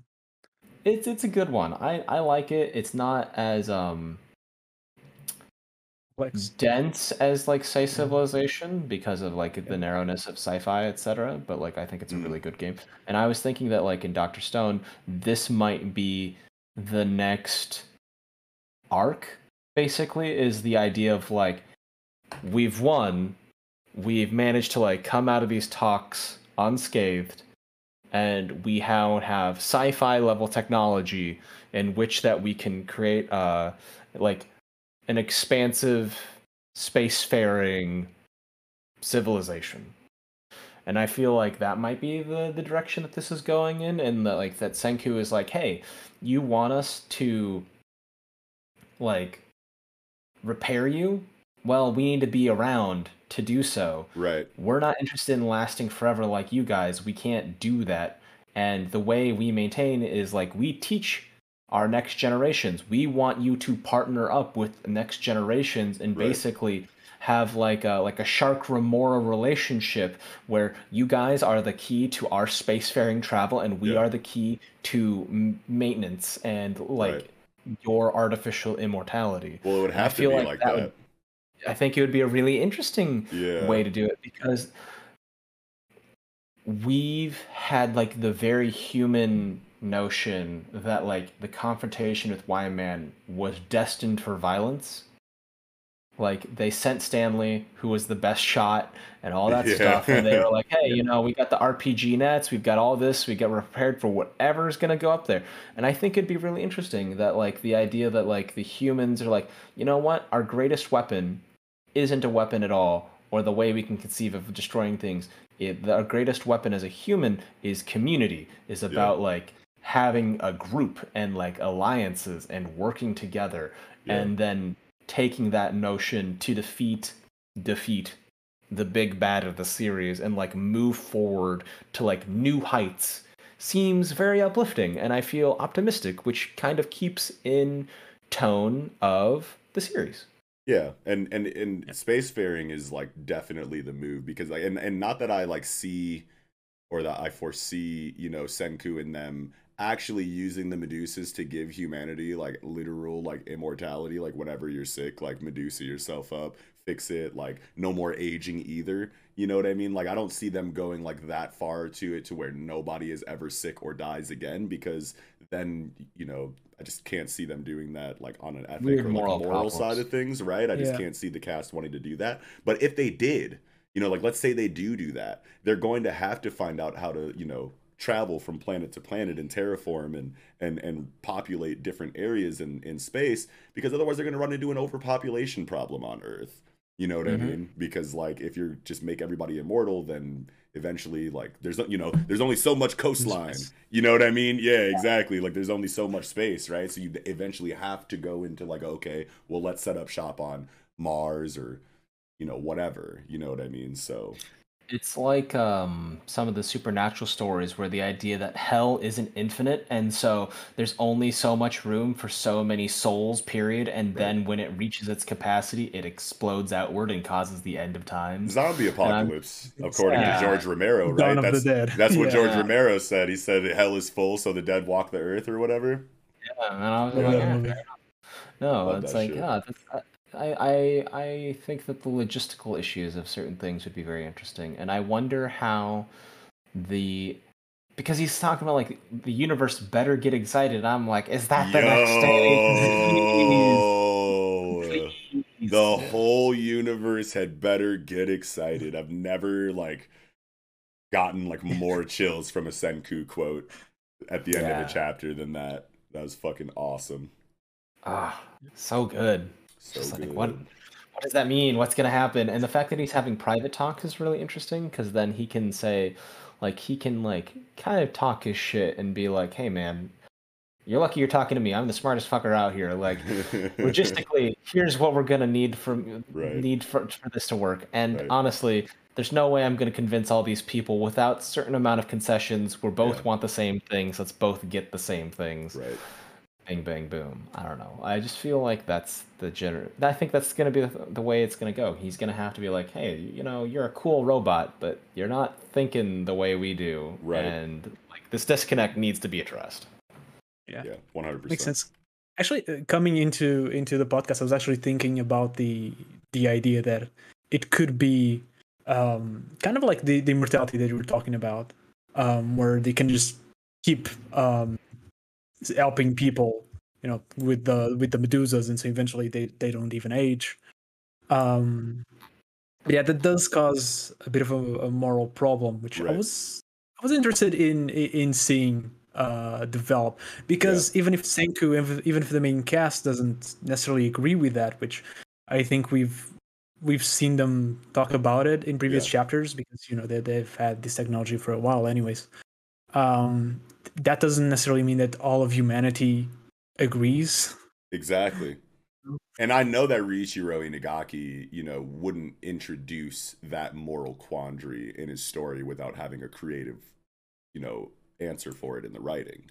You know what I mean? Like we literally, like as soon as Hyoga and Tsukasa were murdered, in the Stanley and Xeno arc before this, like that question was brought up by Tsukasa as he was fading away. Like, Kyoga's definitely dead. Even if we all get petrified right now and stop our damage, Kyoga is dead as fuck. So how does that work? And then they all get petrified. Suika does the thing, revives everybody, and Kyoga comes back. And then you have that scene of Senku and Hyoga and Tsukasa, and I think one other person, maybe Ukyo, and they're like, so we have an immortality device now. What do we do? You know, and like it was kind of like left alone right there. So I know that Riichiro Inagaki is going to circle back around and be like, here's our answer for this, and it's gonna slap. Yeah, and I was thinking that could come now at least. Ooh. Yeah. Like, what if we're talking about that next chapter? Yeah. Hey. Ooh. Yes. Now that's like what I want from next chapter, is to talk about that, because like that's been in the back of my shit for like, you know, since then. You know, if we think about it, it's kind of like it's perfect for both sides, because Medusa gets to keep them immortal, and also gets to have them repair them, which is essentially what Medusa wants. Yes. So in that regard, it would be perfect for the Medusa at least. And I'm kind of curious, because why doesn't Senku want everyone else to hear what he has to say? Good question. Unilateral decisions are rarely popular. Yeah, and he was like, so now that makes me think that he really does want to talk about what we were just kind of going into a moment ago, about like the moral aspect of, you know, Medusa immortality, because like he already made a point to like have that conversation away from everyone else at his own camp long before this Y-Man arc. You know what I mean? Mm-hmm. So the fact that he's now again going out of his way to separate himself from the rest of communications lets me know that it probably has something to do with that conversation. Yeah. I don't know. I really appreciate, like, at this point of the series, understanding Y-Man, figuring out like the motivations behind the actions, like with the vacuum seal and like, hey, be aware of us, this and that. And I love that, like, it's the other side of the mystery, right? Like, after having this mystery, having digested it week from week for so long, and just like letting that, like, they've done a really good job at like presenting a handful of perspectives and never truly giving away the big reveal, always implying, but like never like having the major confirmations. And then finally, once we get the reveal, I still get like surprised, but like, oh, hey, that's why these things acted the way they did. Like, it makes me reflect. I'm like, okay, you know what? That does make sense. Like, all these things do make sense from the machine's perspective. And I really appreciate that kind of like level of nuance and a restraint. Yeah. Well said. Storytelling wise. Hell yeah. I agree. Yeah, man. Do we have anything else for Dr. Stone this week? Beauty. No. Yeah, I think I'm good too. All right, getting into My Hero Academia, chapter 344, Stars. It's the last segment of the night, no One Piece. How do we feel? It's ending. It's ending. Definitely feels like it, absolutely. Yeah. Like that little shot of Dabi and I'm blank, Todoroki. Yeah, Shoto, yeah. Shoto! Yeah, that's really what made it feel like, okay, yeah, this is the final battle for real. It's Dabi and Todoroki with Endeavor right there. Like, yeah, this gotta be final confrontation shit.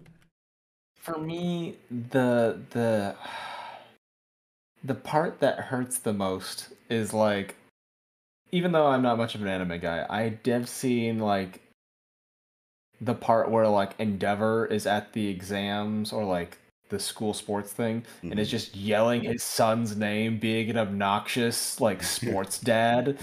And then I was like, and like people were like, oh, what a dickhead. And I just imagined like Dabi doing the exact same thing in this moment. I was just like, oh man, you're both so toxic. Yeah.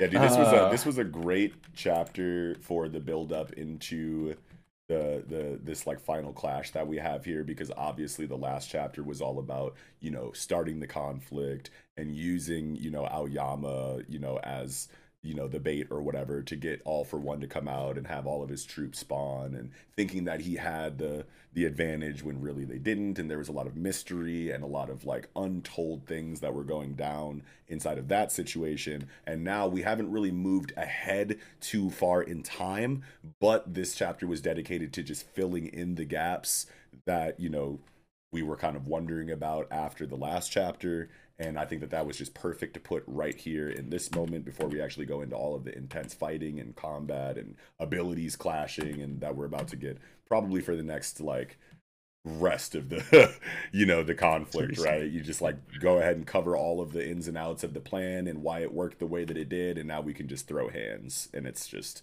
very exciting.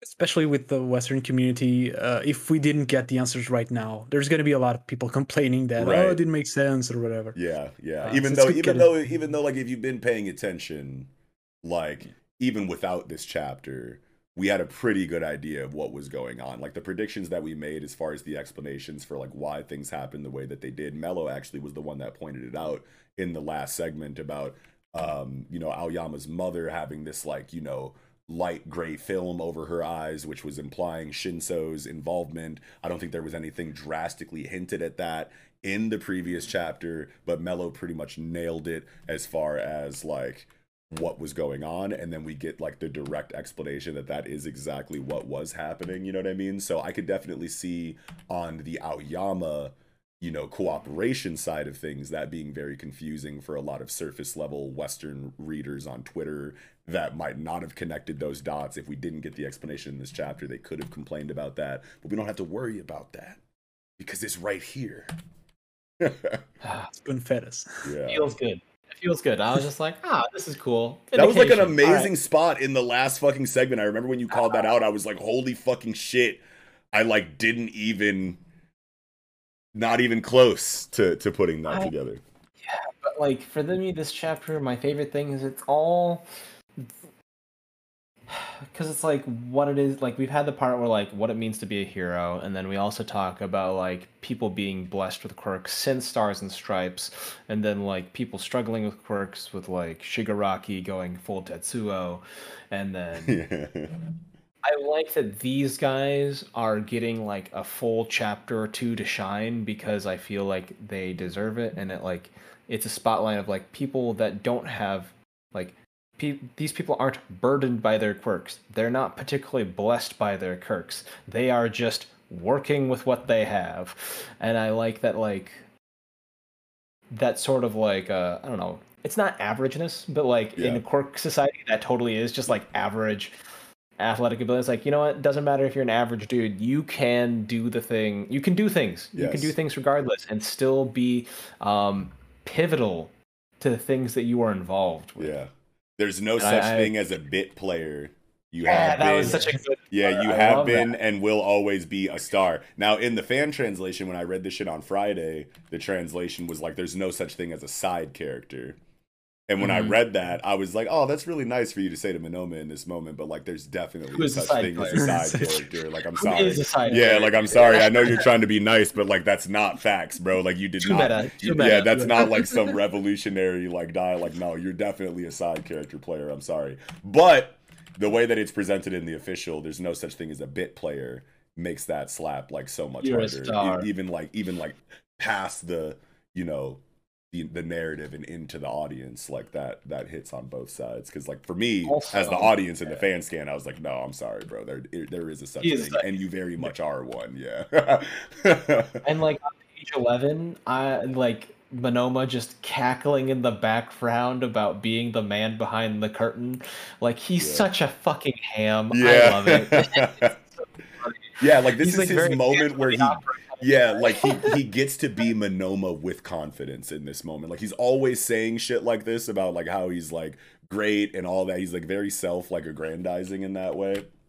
But like in this moment, it actually slaps because you are doing the damn thing, sir. So go ahead and have your moment. Even his posture, he's like, I was born to play a villain.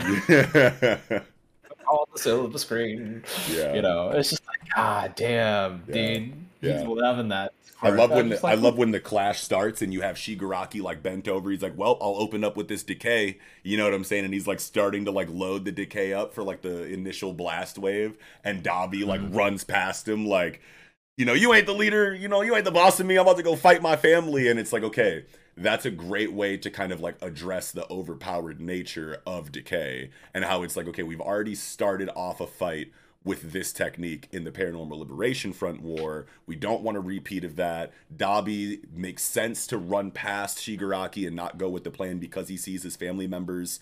And like now Shigaraki doesn't really have access to a blast wave of decay because now Dabi has ran into his radius. So he doesn't want to hurt his teammate, I'm assuming is why he kind of pulled that back. And we didn't get that there. He was really close. The pinky was coming down to start the wave. And Dabi's like, nah, bruh.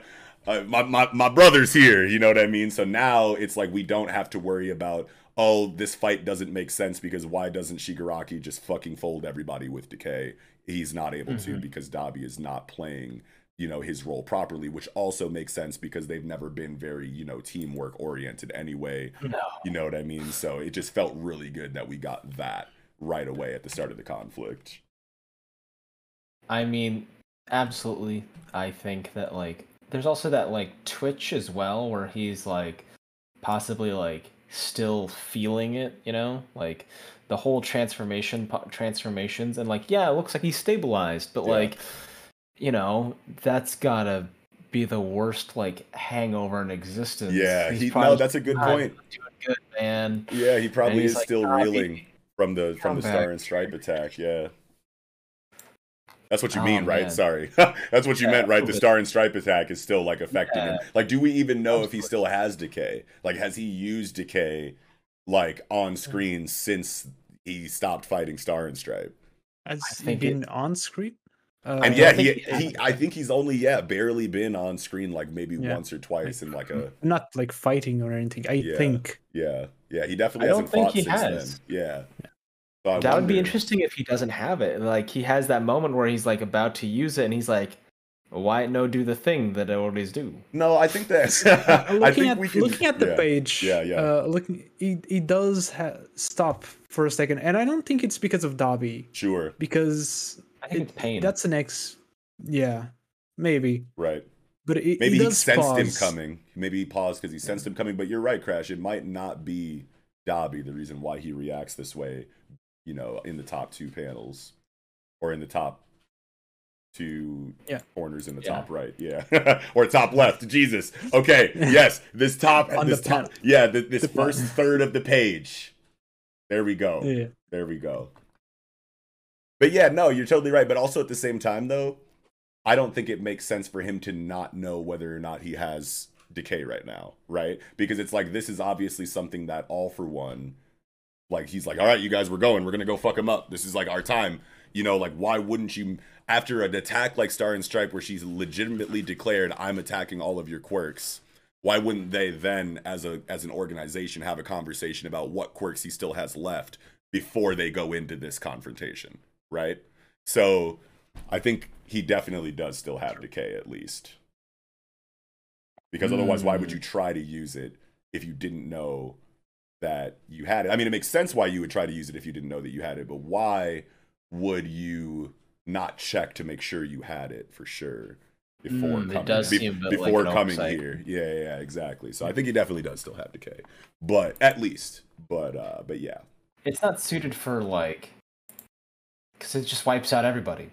Yeah. And he's just like, well, I can't use it. It's the melee. Yeah. And you can still test it. You can still test it. You know what I mean? You can grab a cup or something. You know what I mean? Like, and decay the cup real quick and be like, okay, I still got that. Yeah. I always think about Shigaraki as means that he was always like had his cup out with like his pinky out the entire time, his entire life. Yeah. Everything he was doing, and he's just like, hey, how's it going? Just hey, not much. How about you? His wine is superb. Can't do this. Yeah. Not this. No, sir. Yeah. Like, his ability is more taken out of a horror movie than a battle shonen. Absolutely. Yeah. Absolutely. It's awful. Like just watching people get desiccated to like and turning into dust. I was like, oh, that's brutal. Yeah. I don't like that at all. Yeah, that's definitely Bad not. death. Bad death. Yeah. Like at least like, you know, a villain has it, right? Like that'd be crazy if like a protagonist had decay in a shonen manga. I don't think you could. Yeah, right. Yeah, exactly. Society would just be like, "You're a bad guy. Go away. Ew," and then you just become a villain anyway. Oh man.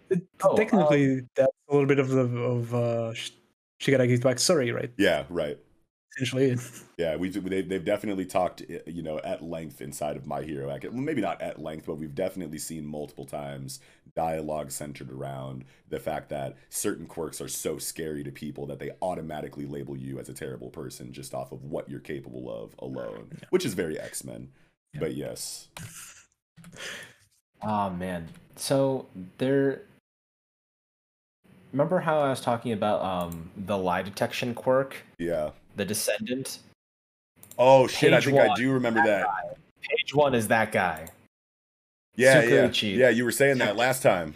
Yeah. Yeah. So that's the dude. He's got the lie detector ability. Or it could be a sister, because in the series where they explain Kurogiri's backstory in My Hero Vigilante, she has an ability that is literally lie detector. Yeah, you were talking about that last review and that potential link there. That was really cool. It's really solid. But like, other than that, the art on page 10, looking at Miriko's like new arm, it reminds me of the Hextech gauntlet from Arcane. If either of you have seen that, it totally does. No. Straight up does. It's totally like Vi's like puncher. Arm. Yeah, and it does, like, you know, it does make sense as a potential reference for Kohei, because Kohei, you know, has been known to take the things in pop culture that he likes and like sneak them, you know, like into, you know, into his shit. Maybe not to the degree that like, you know, Jujutsu Kaisen or Chainsaw Man does or anything like that. But we've definitely seen, you know, little spot Easter egg shit like that. Like fucking Denji was in like the collection of heroes that pulled up to the Paranormal Liberation Front War and shit. So like, you never know. That's a really cool spot though. I definitely didn't think about that at first, but that's totally like Vi from League of Legends vibes right now. And then like right above that hand is a guy dressed up like an X-Men. Ah, shit. Yeah. Love that. Yeah, you're always gonna get like little shit like that. Man, I love like noticing little shit like that in Kohei's writing and in Kohei's art and shit, bro. Whenever I notice that, whenever it's pointed out, I'm just like, yeah. So Kohei. I feel like the sectional parts of the fortress wrap up, and then they have like thrusters or something, or magnetism to like yeet them away. And I feel like that's how they're going to deploy them, because they're talking about how parts of the school can like rocket off. So I'm like, that's kind of cool. You turned a defensive measure into a somewhat offensive measure. Like, that's awesome. I like that. Yeah. And it does that classic thing of like having small group battles, and they're like, we're all separated even though we all came together for that final clash, so you don't have like that Infinity War thing. You're just like, all right, now we're gonna split you all up, we're gonna have like a 2v2s, we're gonna have tournament style stuff, and you know, we'll divide and conquer. No, I was like, all right, I like that. It's classic like structure. Divide and conquer is always going to be like top one stratagem when it comes to like big scale battles where, you know, the opposition seems to be a little bit more stacked than you. And I love the fucking page 15 paneling, you know, with the katakana into the gutters to like really show this locked in caged effect. I had to point that out because I was like, damn, like, that's really creative. Yeah. Didn't notice. That's nice. Yeah. I love that so much. Because we don't really get that much on American comics. I think the ones that I've read, I might be wrong, but I love the way that manga manages to do the like the special effects into the manga. Yes, you'll get like really cool. They like it does happen in the West, but honestly, I think that it is a lot more consistent, you know, in the East to get paneling structures like this on the pages. But there's so many times like I can think of off the top of my head in like Rick Remender's Uncanny X-Force run from like 2009 in the first arc. it all kind of hinges on this decision of whether or not to kill this small child, and they're like having this like moral argument among the team, and then one of the one member that's not involved in the argument just takes it upon themselves to shoot the kid in the forehead in the background, and the blam sound effect is written in huge bubble letters, and that's the whole panel is just the blam sound effect, but then inside of the letters is the comic drawn like of people reacting to the sound of the gunshot and shit. So they do be doing it sometimes, but like it's very few and far between. Manga does it like all the time. So yeah. But yeah, man, wow, what a situation we have here. I like totally was not expecting this area of the strat. You know what I mean? Like I imagined a lot of things, and my expectations were shattered, and you know, and what ended up happening was a lot better than what I assumed, which is like what I love in manga prediction when it happens that way. But like this situation where they're just completely like separated and trapped in these little like, you know, UA building balls or whatever the fuck this shit is, like I was like not expecting them to do this right here. So like that was really cool to get, because I just pictured this as like it's a clash, we're going to have crazy strategy inside of the clash, it's all going to be like broken down and kind of like separated to give everyone their character writing in their little moments of their fights and shit like that. I expected it to be very similar to, you know, the Paranormal Liberation Front War, but just with different writing on the, you know, on the ground level. But this is like a completely different avenue that I like wasn't expecting them to take, and that's just like really cool to get like an unexpected, you know, kind of like switch like that in the strategy. Yeah, we get to have a little bit more of a focused fight. Right. I was thinking about what are going to be the pairings that we're going to get, because I assume Todoroki is going to fight Dabi. Uchaka is going to fight Toga, and of course Deku is going to fight Shigaraki. Yeah, Shigaraki, yep. But I was thinking, like, is going to fight Bakugo? Yeah. Some like no-named like see, like, and this is where like this is why I love stories like My Hero Academia, is because like it's really hard to, you know, especially in a climactic point in the narrative where, you know, multiple plot threads are kind of trying to be wrapped up simultaneously in this action. And it's like, these are plot threads that have been hanging for a long time. Like, we've been waiting to see these things. So introducing new characters in this moment can be very difficult to allow them to have the impact they need to match up to like the grandiose, you know, built up narrative stuff in all of the known characters. But I have total faith in a writer like Horikoshi Kohei to introduce characters that we've never seen before in this fight that will end up just being head over heels in love with by the end of their like little arc inside of this specific interaction. You know what I mean? So even if Bakugo does get some no-named villain that we've never seen before, the writing for the oh shit, isn't Sludge here? Sludge is there because they Spinner's Call, and I think that would be a hugely satisfying. Oh, that'd be cool. That would be nice. But even if it wasn't Sludge, like whatever character that Kohei decided to match up against Bakugo, the fact that that character is going against such a beloved character like Bakugo in such a climactic point in the story, they're going to get incredible writing. You know, even if we don't know who they are before this point, like we're going to end up being like, that person is great. You know what I mean? Like, even if it's like the two remaining lone guns from the Tartarus arc that were never really shown, but their silhouettes were there, and like there was two dudes that showed up that fit those silhouettes. So like maybe it could be those guys. Sludge sounds cool. Sludge sounds cool. Yeah. Hey. Like if he was fighting like Sludge and then maybe Spinner, that would be a really interesting one, because then those are the two. I feel like Spinner's gonna fight Deku. Really? Oh, because they have to have that conversation about that area of like quirk society that Deku like doesn't have to directly deal with. I think he's gonna fight him, and he's going to be like, "Hey, you are the one guy recognized by Stain. I'll talk to you while I'm fighting you, but I'm fighting you." Oh, sure. Yeah, and the Stain link. I didn't even think about that. And then I was thinking that he could have like that sort of like the fulfillment of like reaching understanding for that like Stain just couldn't get across to others. Whereas I feel like Spinner would be like, hey man, I don't believe in any of this dogmatic bullshit. Things are fucked up. Yeah. I don't trust All for One. I think Shigaraki is falling apart literally at the seams.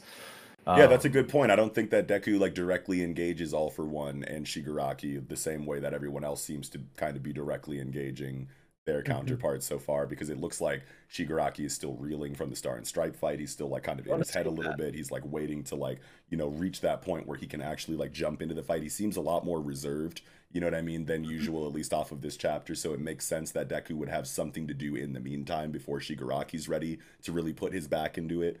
You know what I mean? So having him confront Spinner would be a great way to have that storytelling tying into Spinner's love for Stain, or his admiration for Stain, rather, you know, and that tying into Deku, obviously, the way that it does that you explained, Mello. But then also, like I was saying, it would be good for, you know, philosophical reasons if Deku did have a real one-on-one conversation with the head of the, like, heteromorph, you know, kind of faction, because I do feel like that is like, if Deku is going to be the number one hero that goes about changing society as a whole in all of the ways that it's problematic, he does have to have this racism conversation with a villain, and there's no better time, you know, than right now with in the heat of battle Spinner in to have a good healthy conversation. Not really good healthy conversation, but you know, it's a fucking shonen, so there's going to be hella dialogue while they're throwing hands, you know what I mean? So I think that that would be cool to get a matchup like that. All right, Spinner, do some Takno Jutsu. We're gonna make an ally today. I mean, Spinner and Toga and even Shigaraki need to have that redemption arc, I think. All the others, I don't think Dabi is gonna get it. Honestly, I think Dabi's gonna get punched in the face. Exactly. He's too like, far gone. Yeah. I think he and All for One are the ones. Contrast that. Yeah. Contrast the thing, and I feel like Shigaraki is also going to be, there. Like not quite. Like if you have like the spectrum of like redemption, right? Mm-hmm. You have Spinner on one. Spinner is like the easiest to redeem. Then there's like Toga. Then there's Shigaraki, because you pity him in the same way that you pity like Toga, but like you've actively done so much harm out of like bitterness and lashing out that like you shouldn't really be forgiven for your actions.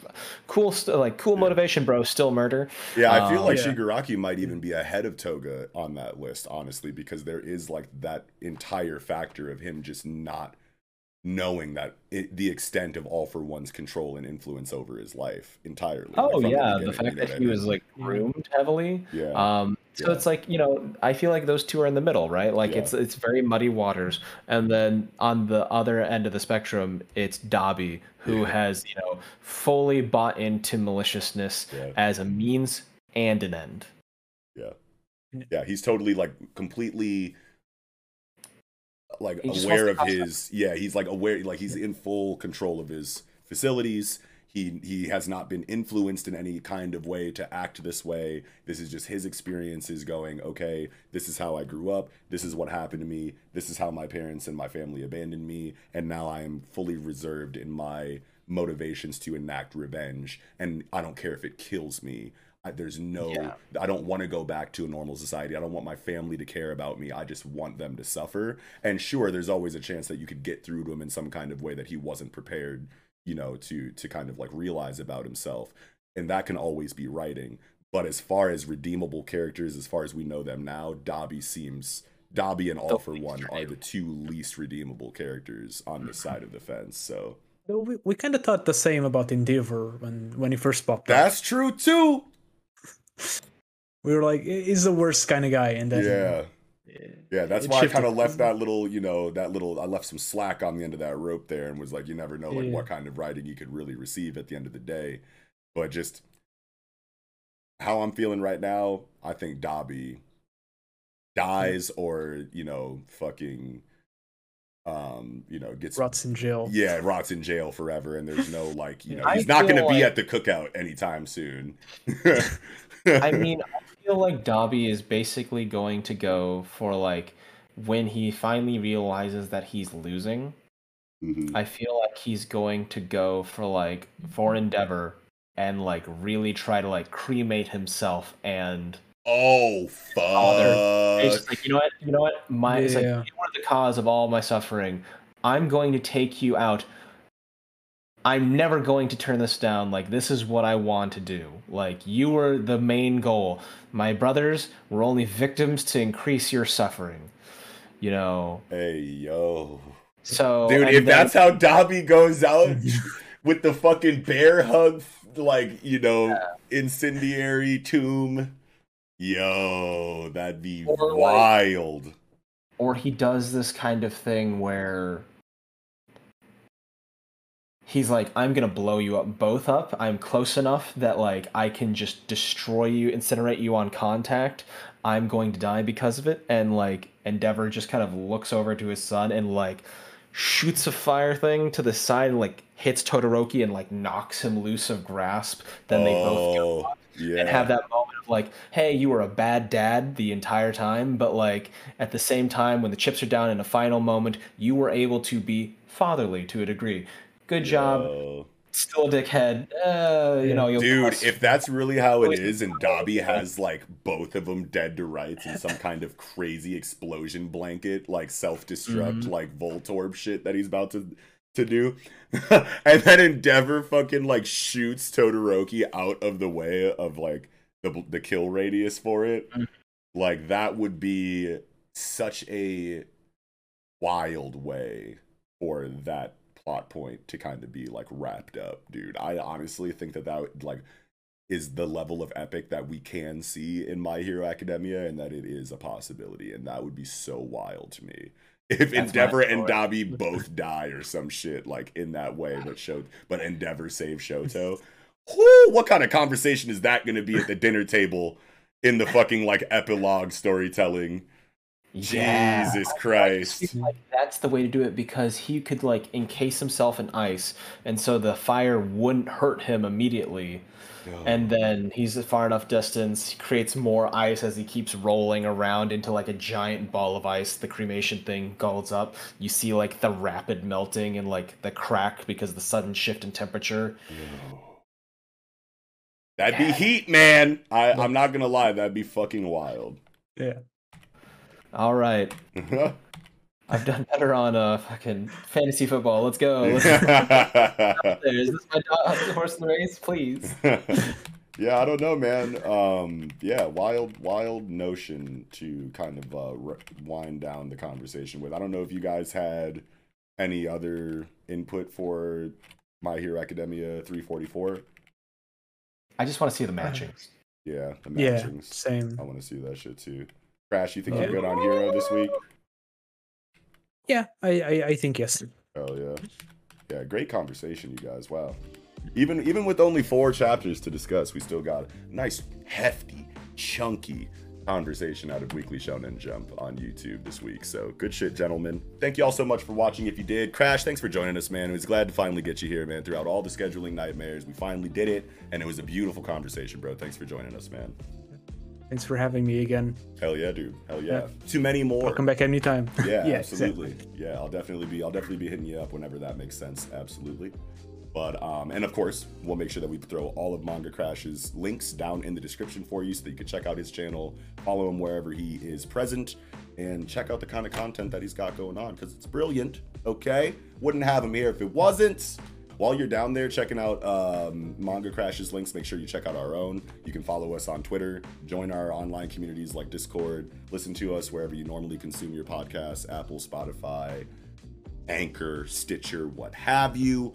And you can also support what we do here by checking out our online store and our Patreon. Those links will also be down in the description as well. But with all that said, I think that'll be another stupendous episode of the Project Manga Podcast. Wrapping up, I'm your host, Nox. I'm Mellow Yenis. And Manga Crash. And we'll catch y'all next time.